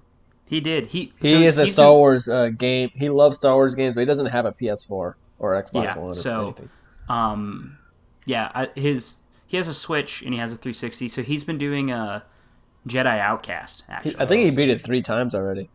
Yeah, he told me that. Christ, So dude. when I say John Mackey's a fake gamer, he's not a fake gamer. He just doesn't have a newer, powerful system. He's actually Galaxy Brain because he plays the same game 25 times, like the story. That's actually true. Over Yeah, and over Mackey, again. he just finds the things that he loves and then he grinds them into the dirt, which is kind of sick. That's sick and very adolescent of him. I feel like all of us did that when we were kids because we couldn't afford to do anything else. Yeah.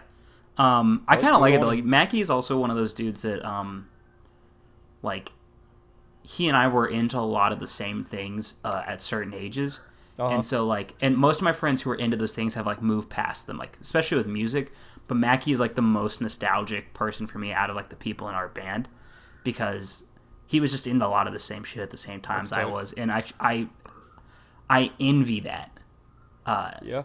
That means of like not always moving on from things. I like it.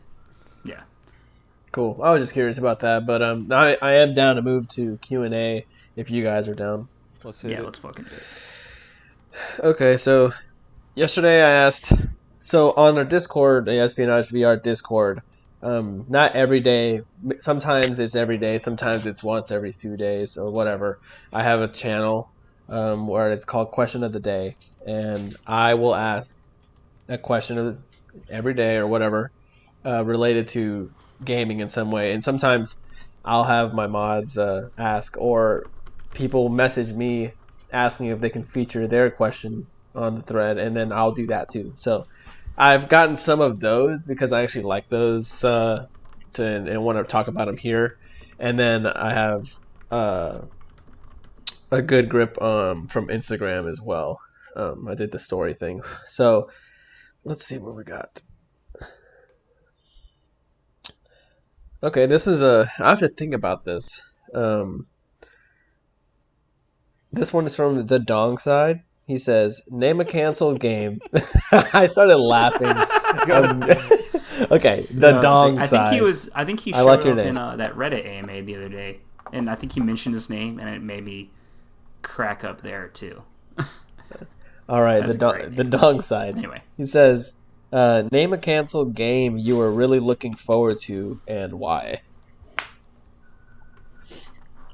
I was looking forward to there the was gonna be- actual real sequel of. What's that? no, go ahead. Okay, mine would be the actual real sequel of what Prey 2 was gonna be. I don't know if you guys remember what that was actually like. No. No, I don't. I didn't have a 360, so I never even played the first Prey. Okay, I'll have to send you guys a link, but it was exactly like a Blade Runner situation. It was an open world, and you were a bounty hunter who took jobs, and it was basically what Cyberpunk is now. It was that, but like 8 years ago. Okay. And it looked fucking sick, and there was like a chase moments, and like you have to like run through the city, and it's first person like the first game, and like It you're was jumping. Watch Dogs. Is it like what, like Watch Dogs? Never mind. Oh, yeah, no, I don't know anything about that, but yeah, no, it looked awesome, and then it got canceled because I think it was like it like made the company go bankrupt or whatever. But yeah, that's probably the one that comes to mind the fastest. Mm-hmm. Okay. I've got one. What was it called? Oh yeah, StarCraft Ghost. Ghost. Do you guys I was remember gonna say that. Hosen, do you remember this? It sounds familiar, but yeah, give me a recap. Okay, It looked sick. Yeah. So like I said, StarCraft Ghost was all right. The GameCube, PS2, Xbox generation is the generation that I value the most in gaming because it's the most nostalgic one for me. But before that, I was a big StarCraft guy because it was the only other like real gamer dude that I knew that lived near me when I was a kid was a big PC gamer. Yep. And I always had Macs, so the only thing that we could ever play together was Blizzard games, and StarCraft being the one that we both really liked. I was on Brood War heavy. Brood War is fucking I was a great. big Brood War guy. But Ghost was supposed to be this third-person kind of like stealth shooter, where you were one of the ghosts from the Terrans, and it was just in development hell for, I don't even know. I'm trying to remember when I first heard about it. Obviously, like early 2000s, maybe 2000. Yeah. It was a couple years. Oh shit! It was probably 2002. I've never heard of this then. They showed off plenty of it. It was in GamePro and all that crazy. It was in shit. GamePro all the time. There was always screenshots. I think now you can find trailers that they had showed off at like E3s and other press conferences and everything. But the game, like, I know there were beta versions of the game. You can find fucking plenty of footage from it. But I just loved that world so much and the lore that was there. But like the RTS games are always just too slow for me. So you're like, I was really excited about the idea of being able to experience that as a fast, like, fun shooter. And the ghosts were always like some of the more interesting kinds of characters to me. There's only a couple of like ghost characters in the game, but the ghost was like the most interesting idea to me from the Terran side. But this game was in development like bullshit for the entirety of that generation. And I think it was up until, I'm trying to remember when it got canceled. It probably got canceled in like 2006 or 7. Jeez. But yeah, Hosian, I'm surprised that you don't really know anything about this game. I'm surprised too because I grew up with StarCraft and my brother is obsessed, so that's kind of weird. I was thinking, because it was. I had a it big confused deal. with Blizzard. It was that Project Titan game that Blizzard turned into Overwatch. I thought you were talking about that for a second. Yeah, I'm actually speaking of that, I'm actually looking at the Wikipedia page for StarCraft Ghost right now, and the cancellation was confirmed pretty much the same day they confirmed that Titan was canceled. Okay, so yeah, I remember I knew somebody who actually was working on Project Titan, and they got laid off, and then they had to come work at the bike shop that I worked at. That's a really brutal downfall. Yeah, it went really low for him. Well, Bert, you got one?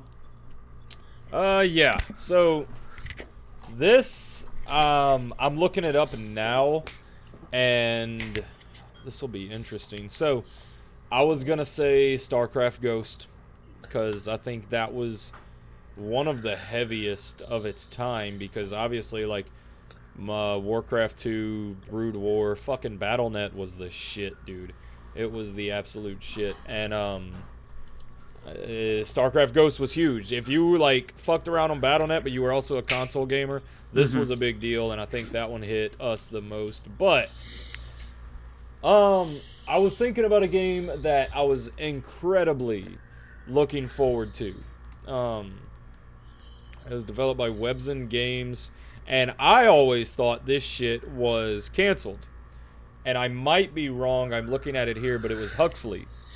It was an FPS, it was a first-person shooter MMO that was being developed around, I always saw shit for it around like 2006, 2007 or so. Very little gameplay, I don't think any gameplay, very little screenshots and all that shit. But, like, back in the day when 16-player games, like Battlefield having 32, 64 people, that was insane. Yeah. For a console gamer to think about, like, holy fuck, how could something like that be fucking, think about something. So Huxley, they were talking about over hundreds of players in these battles and shit like this. It had, like, you had a character, and it was an MMO, so you got to upgrade them, you got to upgrade their gear, blah, blah, blah, and then go into all these PvP little fucking arenas and shit, kind of like PlanetSide and whatnot, Yeah. But it was the first FPS MMO that I heard about, and it was going to be on PC and Xbox 360. So I just remember this shit phasing out and never really getting release. The Wikipedia page says, on December 30th, 2010, the Korean service for Huxley was discontinued. So I guess it was released some places across the world, closed beta test in late July of 2009 and lasted till August. April 2010, Huxley was integrated with Handgame Game Portal and went into open beta May 3rd. August, official posting. Huxley for the North American region will now be hosted by Webzen. And then it was discontinued. So it never really came to fruition, whether it was released here, released there, stayed in beta. It almost sounds like one of the first early access game experiences before that term was even coined. Mm-hmm. So, Wow. it sounded so fucking promising. Because obviously, like, MMOs, like, I remember Phantasy Star Online, and then, like, so many MMOs, EverQuest was a big fucking thing, Final Fantasy 11, all these MMOs, you saw them slowly start to bleed onto consoles as it became more and more possible. So as a console player, you're just, like, begging for the opportunity to dive in this world if you didn't have a PC. Yeah. And this one, like, it fucking merged, you know, look, you have all of your fucking parts of what being a console player was cool about. Yeah, there was the shooter. You know, it was an FPS and stuff. It wasn't, you know, EverQuest. It wasn't this third-person fantasy game. It was the fucking shooter. And then you have this upgrade system where you can advance your weapons and your armor and vehicles and all that shit. It sounded fucking sick. Mm-hmm. And it never, whether it was released here or there, it never really saw the light of day. Yeah. So, Well, Bert, at least we know that now, you know, this has gone away and we'll never see it, but you can just play Destiny. So, you're fine. God. Yeah, right. Yeah. No. Destiny, let's in no way, shape, or form is that fucking game an MMO. Everybody wants to talk about Destiny being an MMO and all this shit. Everybody's like, well, it has MMO, you can upgrade shit. Just because you can fucking upgrade shit, the whole point of MMO is massively multiplayer online. There is nothing fucking massive about the fact that a random boss sequence can happen and 4 other dickheads can jump into your game, 6 other dickheads can jump into your game, and now you got 12 people on the screen. There's more than that in fucking multiplayer. There's nothing massive about that. These are the fucking people that I hate in fucking video games because that motherfuckers that called Overwatch a MOBA. Because you have an ult. Because you have skills. Lanes. God damn. Yeah, I can. As the dumb person here who's probably put the motherfuckers, most time into something like Destiny, unfortunately, yeah, I mean, you're totally right. Like, Yeah. it's definitely not an MMO. None of that shit is. And Mario Kart Mobile is actually an MMO. Mario Kart Mobile is the ultimate MMO. I would jump off a Marios bridge. on screen. Alright. All right, what I Hosey, got. what's the next question? Cool. And this one is from 6 Feet from Peace. They say, what's an underrated game from this decade for you guys? For me, it would be Titanfall 2. Honestly, That's a Titanfall good 2 one is a because very good the one. friends that have played Titanfall 2 say it is the best, it's the best gunplay, the best levels, the best integration with mechs and shit like that. I've got one friend who has like 300 hours game time in a specific mech itself. Yeah. That's awesome. What y'all got? I never really played the multiplayer of Titanfall 2, but I did, like I said, I love my shitty single-player campaigns and the shooters, and it had a really, really fucking fun campaign. So, honestly, that one's up there. I think people should definitely try that game because you can buy it physically brand new pretty often for $5.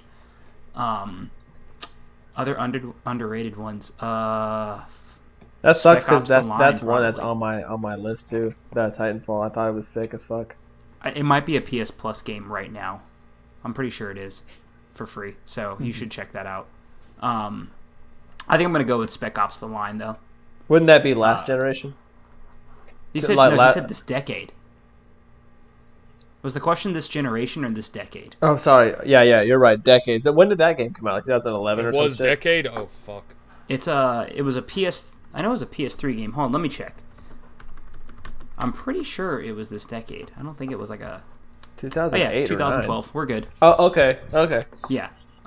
Once again, single player campaign shooter. This one had I envy anyone that can play the story of this game totally blind and like without knowing a single thing about it and commit to doing it. Because it makes me almost not want to talk about it, but the story for this game is the best story that you've ever had in a in a shooter like this, because it lampoons in a very uncomedic way the genre that it's in. And what game is this? There are a couple of big choices. There are a couple of big, not choices, but things that you have to do in this game that you feel horrible about later on. That really, really make you fucking feel bad. The only downside of this game is because it's kind of lampooning to a degree the third-person cover-based shooter. Some of the mechanics in it and some of the, especially the beginning points, are super simple, cut and dry. Like, you feel like you're playing a third-tier Gears of War clone. But the campaign is only like 7 hours long, and if anyone's got, I don't remember if it was just a PS. No, okay. If you can play on a PC 360 or. You're talking about PC. Vanquish? No, I'm not talking about Vanquish. What is it? I forgot. Spec Ops: The Line. Oh, Spec Ops. That's right. Yeah. Vanquish would be another. I was one. like, all of this sounds like Vanquish. Oh yeah, but here's the thing: is Vanquish lampoons this stuff in a very comedic way, right? Yeah. That game is over the top and funny. It's a platinum game. This does this. Spec Ops is done in a very, very serious way. And I don't really know the best way to describe it other than, like, I mean, for lack of a better term, like, you do a bunch of shit, and the game will, like, in a loading screen just says, like, you know, like, does killing all these people living in the sand make you feel good? Is this the escapism that you want? You know? Yeah. Like, that's kind of like the tone of the game. I got you. It's pretty dark the whole way. It's super dark, but honestly, I think the game's really fun. I've played through the campaign a bunch of times. There's a shitty, like, shoehorn multiplayer thing in there that I know that the developers were forced to put in by 2K.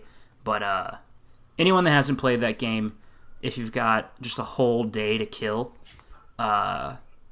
you should definitely try picking it up and grinding through it. It's really fucking good. Yeah, that's my answer.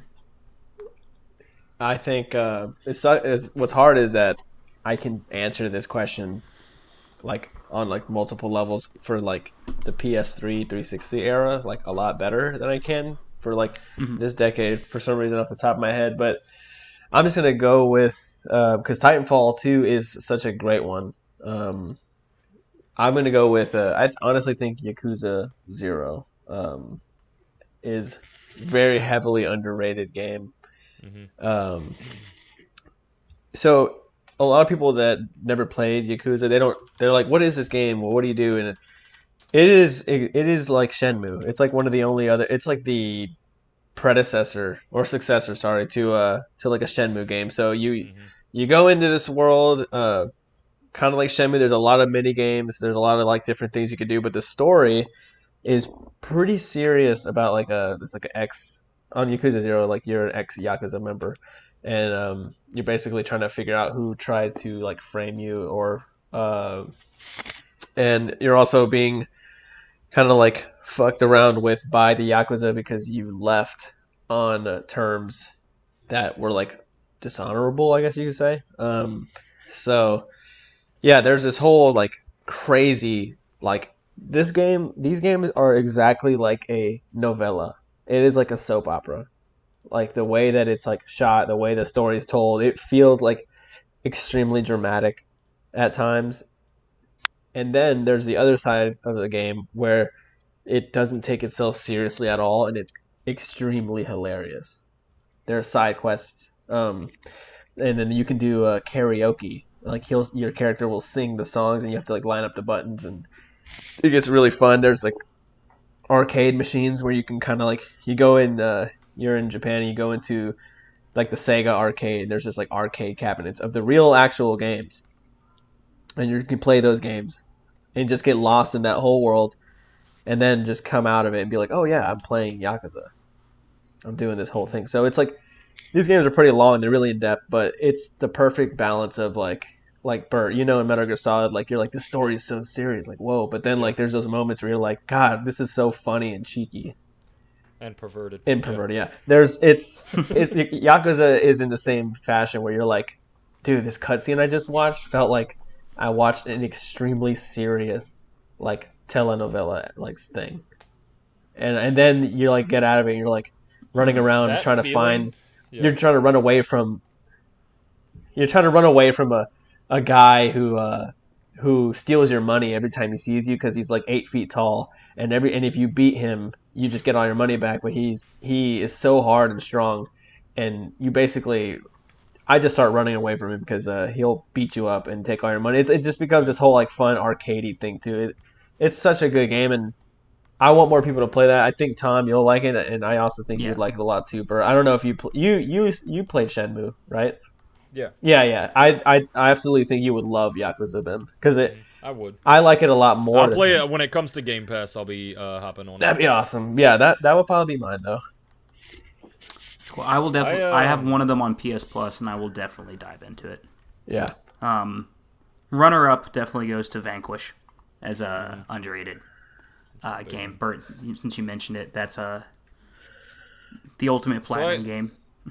I guess I'd say, and this game is like, it's highly rated, but I've never heard a single friend of mine talking about it or even want to talk about the story and how wild it is. And that might be because this kind of thing can get lost in the fact that I feel like puzzle games have a way of like people that play them, or a lot of people aren't interested in the story, or a lot of people aren't interested in all the side shit, you know, whether it's The Witness, Braid, or Portal. You know, they all have some crazy, and Portal did it in a way that was like made you want to be involved or made you want to, you know, have this story. It kind of gave you the story. It force fed it to you because that was what the game was. But a lot of puzzle games, it's like this person is almost like a storyteller or a poet or anything like that, and they create this world that, hey, you can also play this, but here's what's in my head.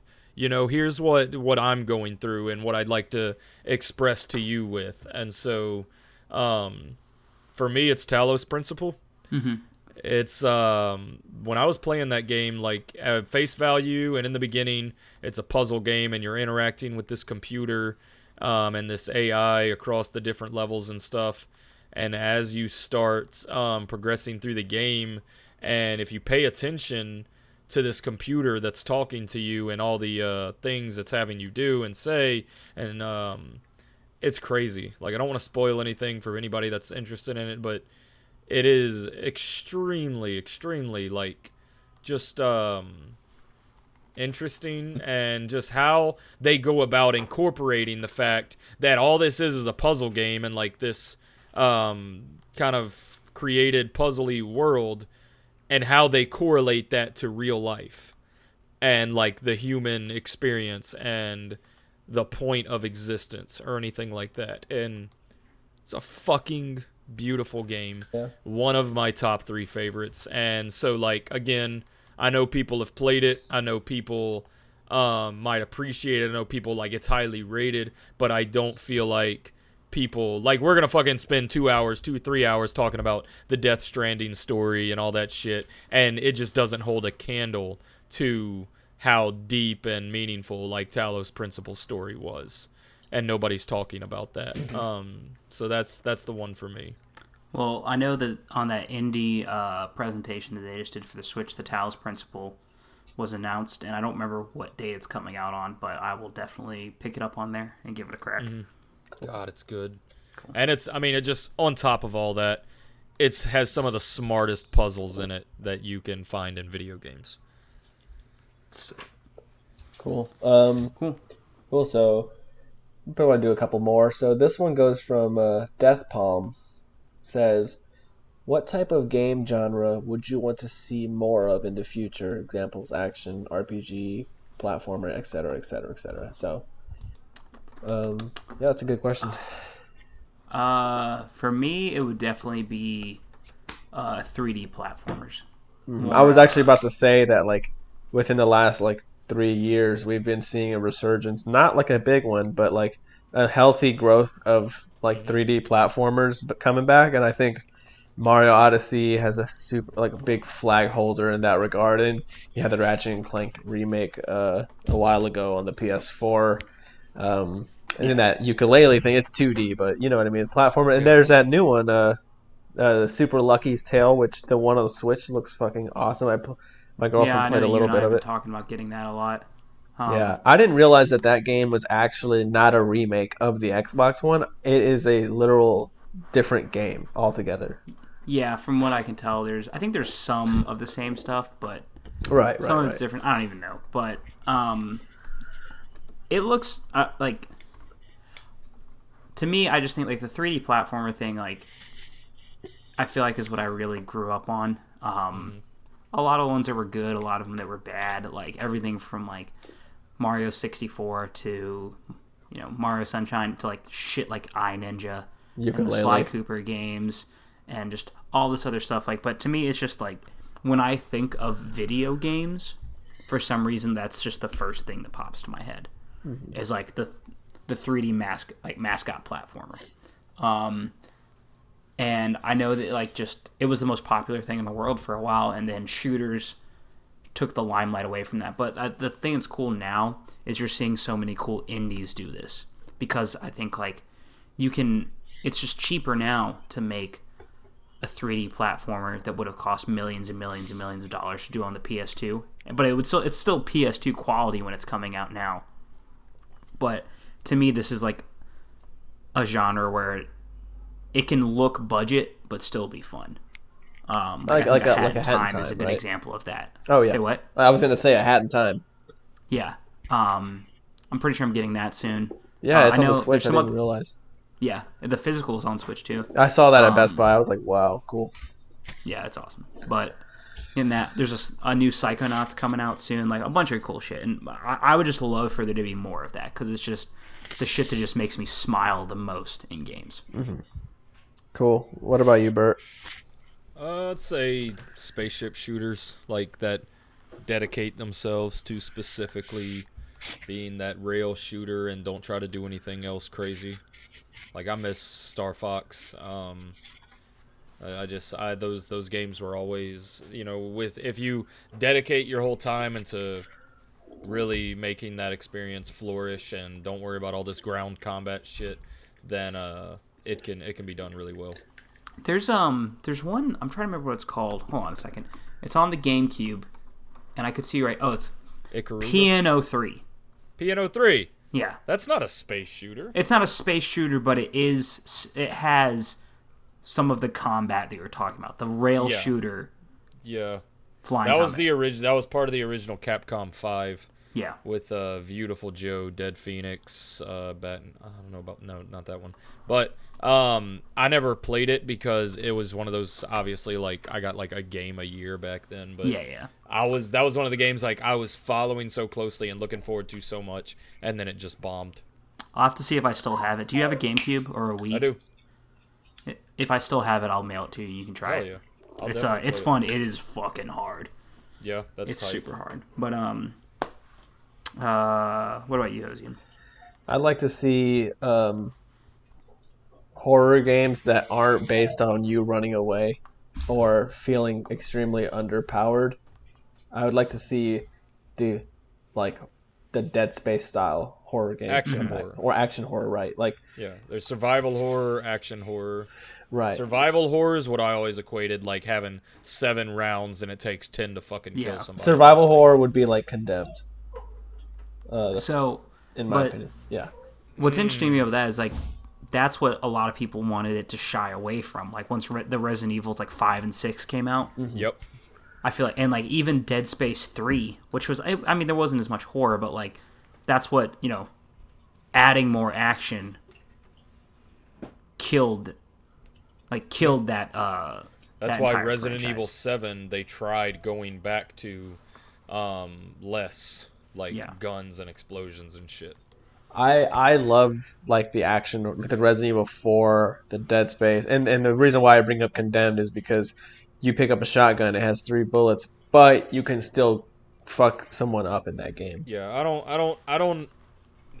to me, Condemned doesn't really fit the survival horror because the survival part is not having the resources. In Condemned, there's a pipe everywhere that you can kill somebody with without really being scared. Okay, yeah. You could take off like 5 or 6 dudes just by blocking and fucking smacking them up and shit. Like, as opposed to Resident Evil, you genuinely might have 3 bullets for 6 fucking dogs, and you just have to figure it out. Right. So that's the survival-esque part that I'm thinking of. I like the aspect of Condemned where, yes, it's scary. It could be overwhelming at parts, but it's not a situation where it's like, you better go hide until the guy goes away. Yeah. And I think, that's why people loved PT so much, is that it looked like something that was reverting back away from all the action and stuff that's had sort of a resurgence, back to Fatal Frame, back to the OG Resident Evil, Silent Hill, all this stuff. Mm-hmm. Yeah, I'd like to see some more, and I think it's cool. I forgot to mention this, but the Resident Evil 3 Nemesis remake, like that's I'm excited. That's gonna be cool. Like I'm excited for the style of Resident Evil 4 horror. I would like that. Because I thought that was a good blend there. It was more actiony at certain parts, but I was still, as a kid, very creeped out by the game. I thought it'd be funny that if they keep remaking them, they get around to Resident Evil 4 and it has tank controls instead of third person. Move with R2. That'd be so fucking horrible.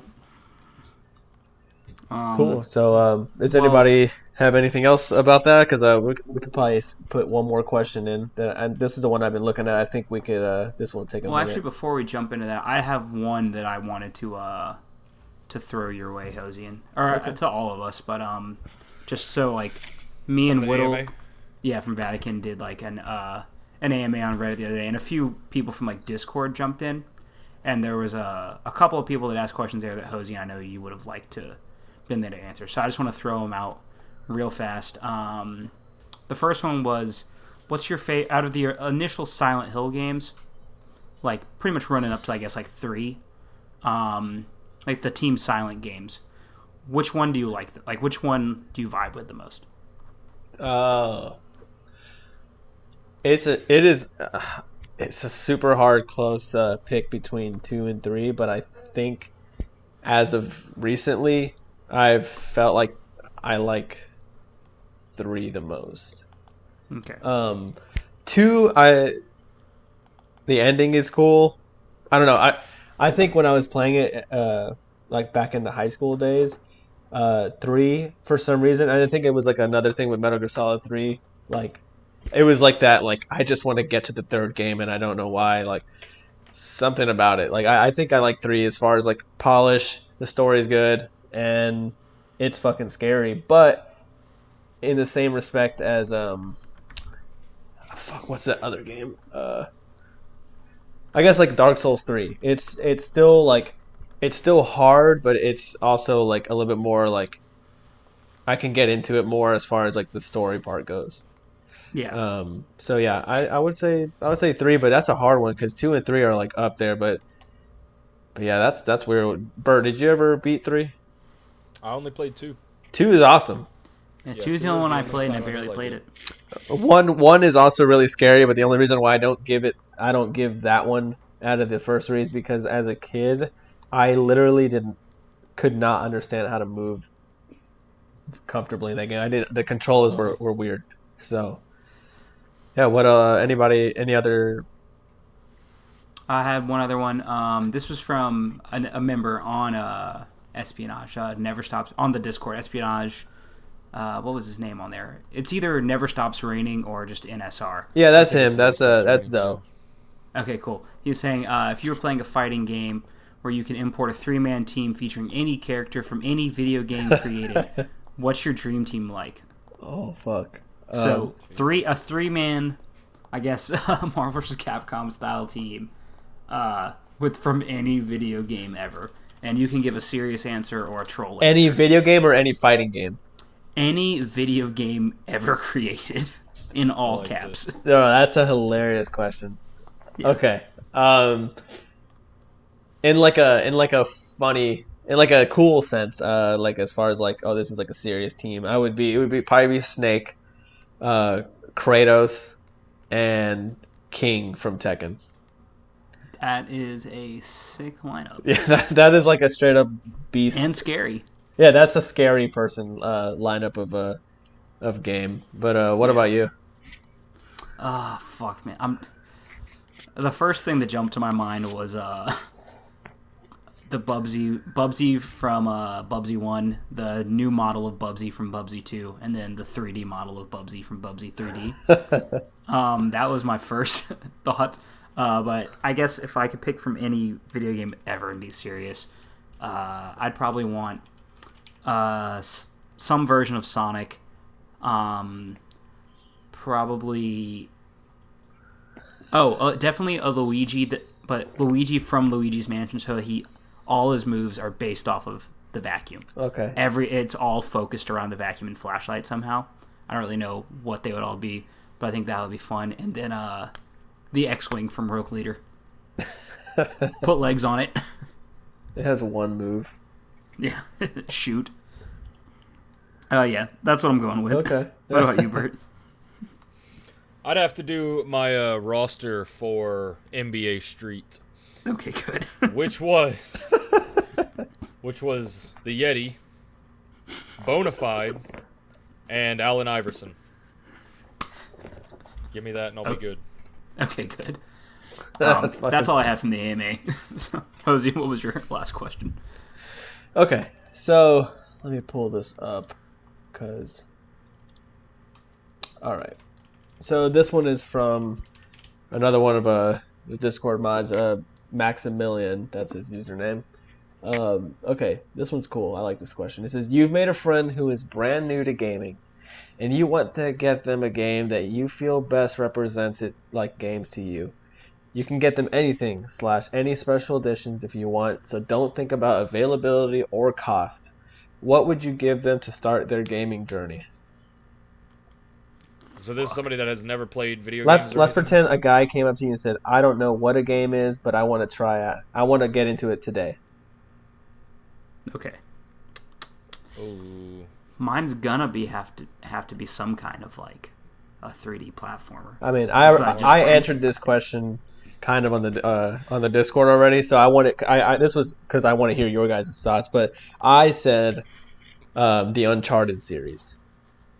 Mario 64. Because I actually literally did do that with Ted, one of our friends that lives here in town. Ted, he kind of fell out of gaming for a super long time. Like he was playing like Golden Sun, like on the Game Boy Advance, and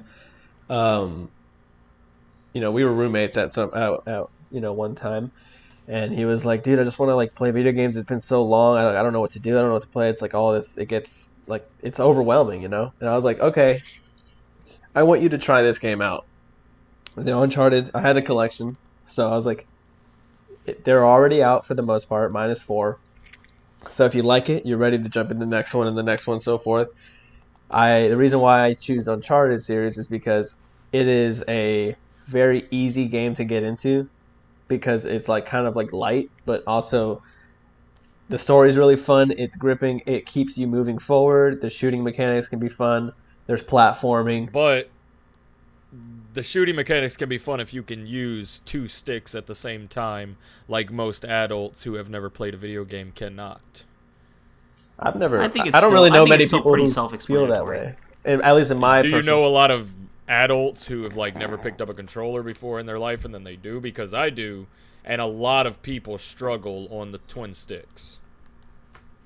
I mean, that's a good point. So that's like a part of the story, a part of the question that I'm taking into account of is somebody who has no experience whatsoever, and that's why, like, I guess the reason I would say Mario 64 is because it is probably the most approachable video game I've ever seen before. Because, like, say, compare Mario 64 to Ocarina of Time. I pick a 3D one because, from what I've seen, like a lot of people who've never played a video game before in their life, never looked at things like this before, they have a problem with 2D video games or over the sky view or whatever the fuck you call, like differentiating depth. Like they don't know what is a cliff I can jump off of, what is a border, what is a wall, what is water, what is this, and so okay, Mario 64 versus Ocarina of Time. The beginning of Ocarina of Time, you have to like wander around and collect 40 fucking rupees. Lord knows how you do that.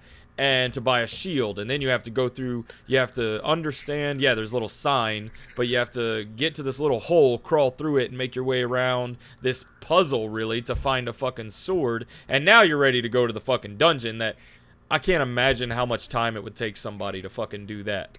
You come to Mario 64, and you're walking around in this beautiful courtyard and stuff, and then you're just having a fun time controlling this bright and shiny character. You could probably fucking entertain yourself if you're just that easily entertained for a long time in the courtyard alone. So when you finally go in this big castle, that you're starting facing the castle, and it's so it's you want to do it. It's so enticing. It's like, I want to go check this out. I want to go explore this. When you go in there, you have a lot of doors ahead of you that have numbers on them. You can't open them. Why can't I open them? This one doesn't have a number on it. I can go in there. There's only this painting. I walk up to it. It ripples. It has this.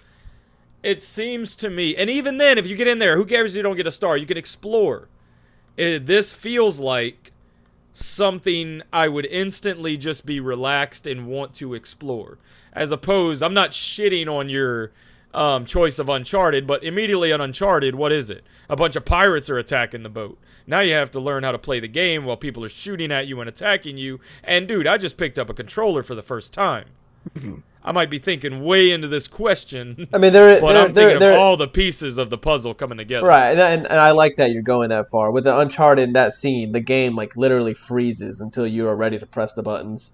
So it's like, here's how you do it. Now press X to jump, blah blah blah. But yeah, I know exactly what you're saying though. Yeah. No, that's a great one too. That is a good one. I'm going Sonic 06 because gaming's not supposed to be for everyone, and you got to have the game that scares them away. So I'm going Sonic 06. They know who Sonic is. People. That's fucked up. Tom's like, the first game I'll get anyone into is this little game called EVE Online. You don't want to do this, my friend. You guys ever play EVE Online? Well, they get lulled into a false sense of security with the nice little whale level, right? It starts kind of fine. And then suddenly the city's falling apart. There's tornadoes. There's Big the Cat. You don't know why Big the Cat's there. There's a human that Sonic kisses. There's animal love. There's furry connotations. For an actual answer, I would probably give them Mario Odyssey. That's a good one too. So, honestly, much easier than 64. It's very easy. There's a camera that works. Camera that works. Yeah. Like I said, it was gonna be a 3D platformer. It's on a controller that isn't designed for otherworldly being. Yeah, to me, the beginning of that game is just like I've handed that game to people who hadn't never played games, but like when I was in that band Forever Came Calling, the singer Joe hadn't played games in like probably like since he was an actual like small child.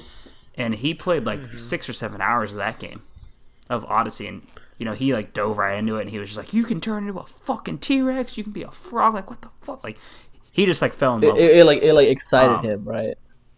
Yeah, it excited him. It made him like feel young and like a kid, but also it was like something that like he could eat. It wasn't like gated behind gamer shit, Yeah. It's just it makes sense. It definitely holds your fucking hand, but it's simple and fun, and like every time you do something, it feels just really exciting when you figure out how to do that thing. Yep, that is a fun game. It is a little easy, but I think that's the point with like introducing somebody to something like that for sure. That's cool. Cool. I think that was. I guess we've been recording for about 2 hours. Bert, guys, for when we do this podcast, we have a little side chat. And Bert has just noted that he's about to piss in a jug, so we should probably let him go. Bad, dude. I didn't want y'all to ask me something or something like that. Be like, "Hey, Bert, what do you feel about this?" And I'm just, oh boy, but I'm fucking hasn't seen guest in over 10 seconds. Oh wow! We literally well, guys, we're gonna wrap this up because Hosian literally bailed on this, or his brand new computer fell apart. That's tight. So he's just gone. Speaking of the side chat. The side chat has just alerted us that Hosian has.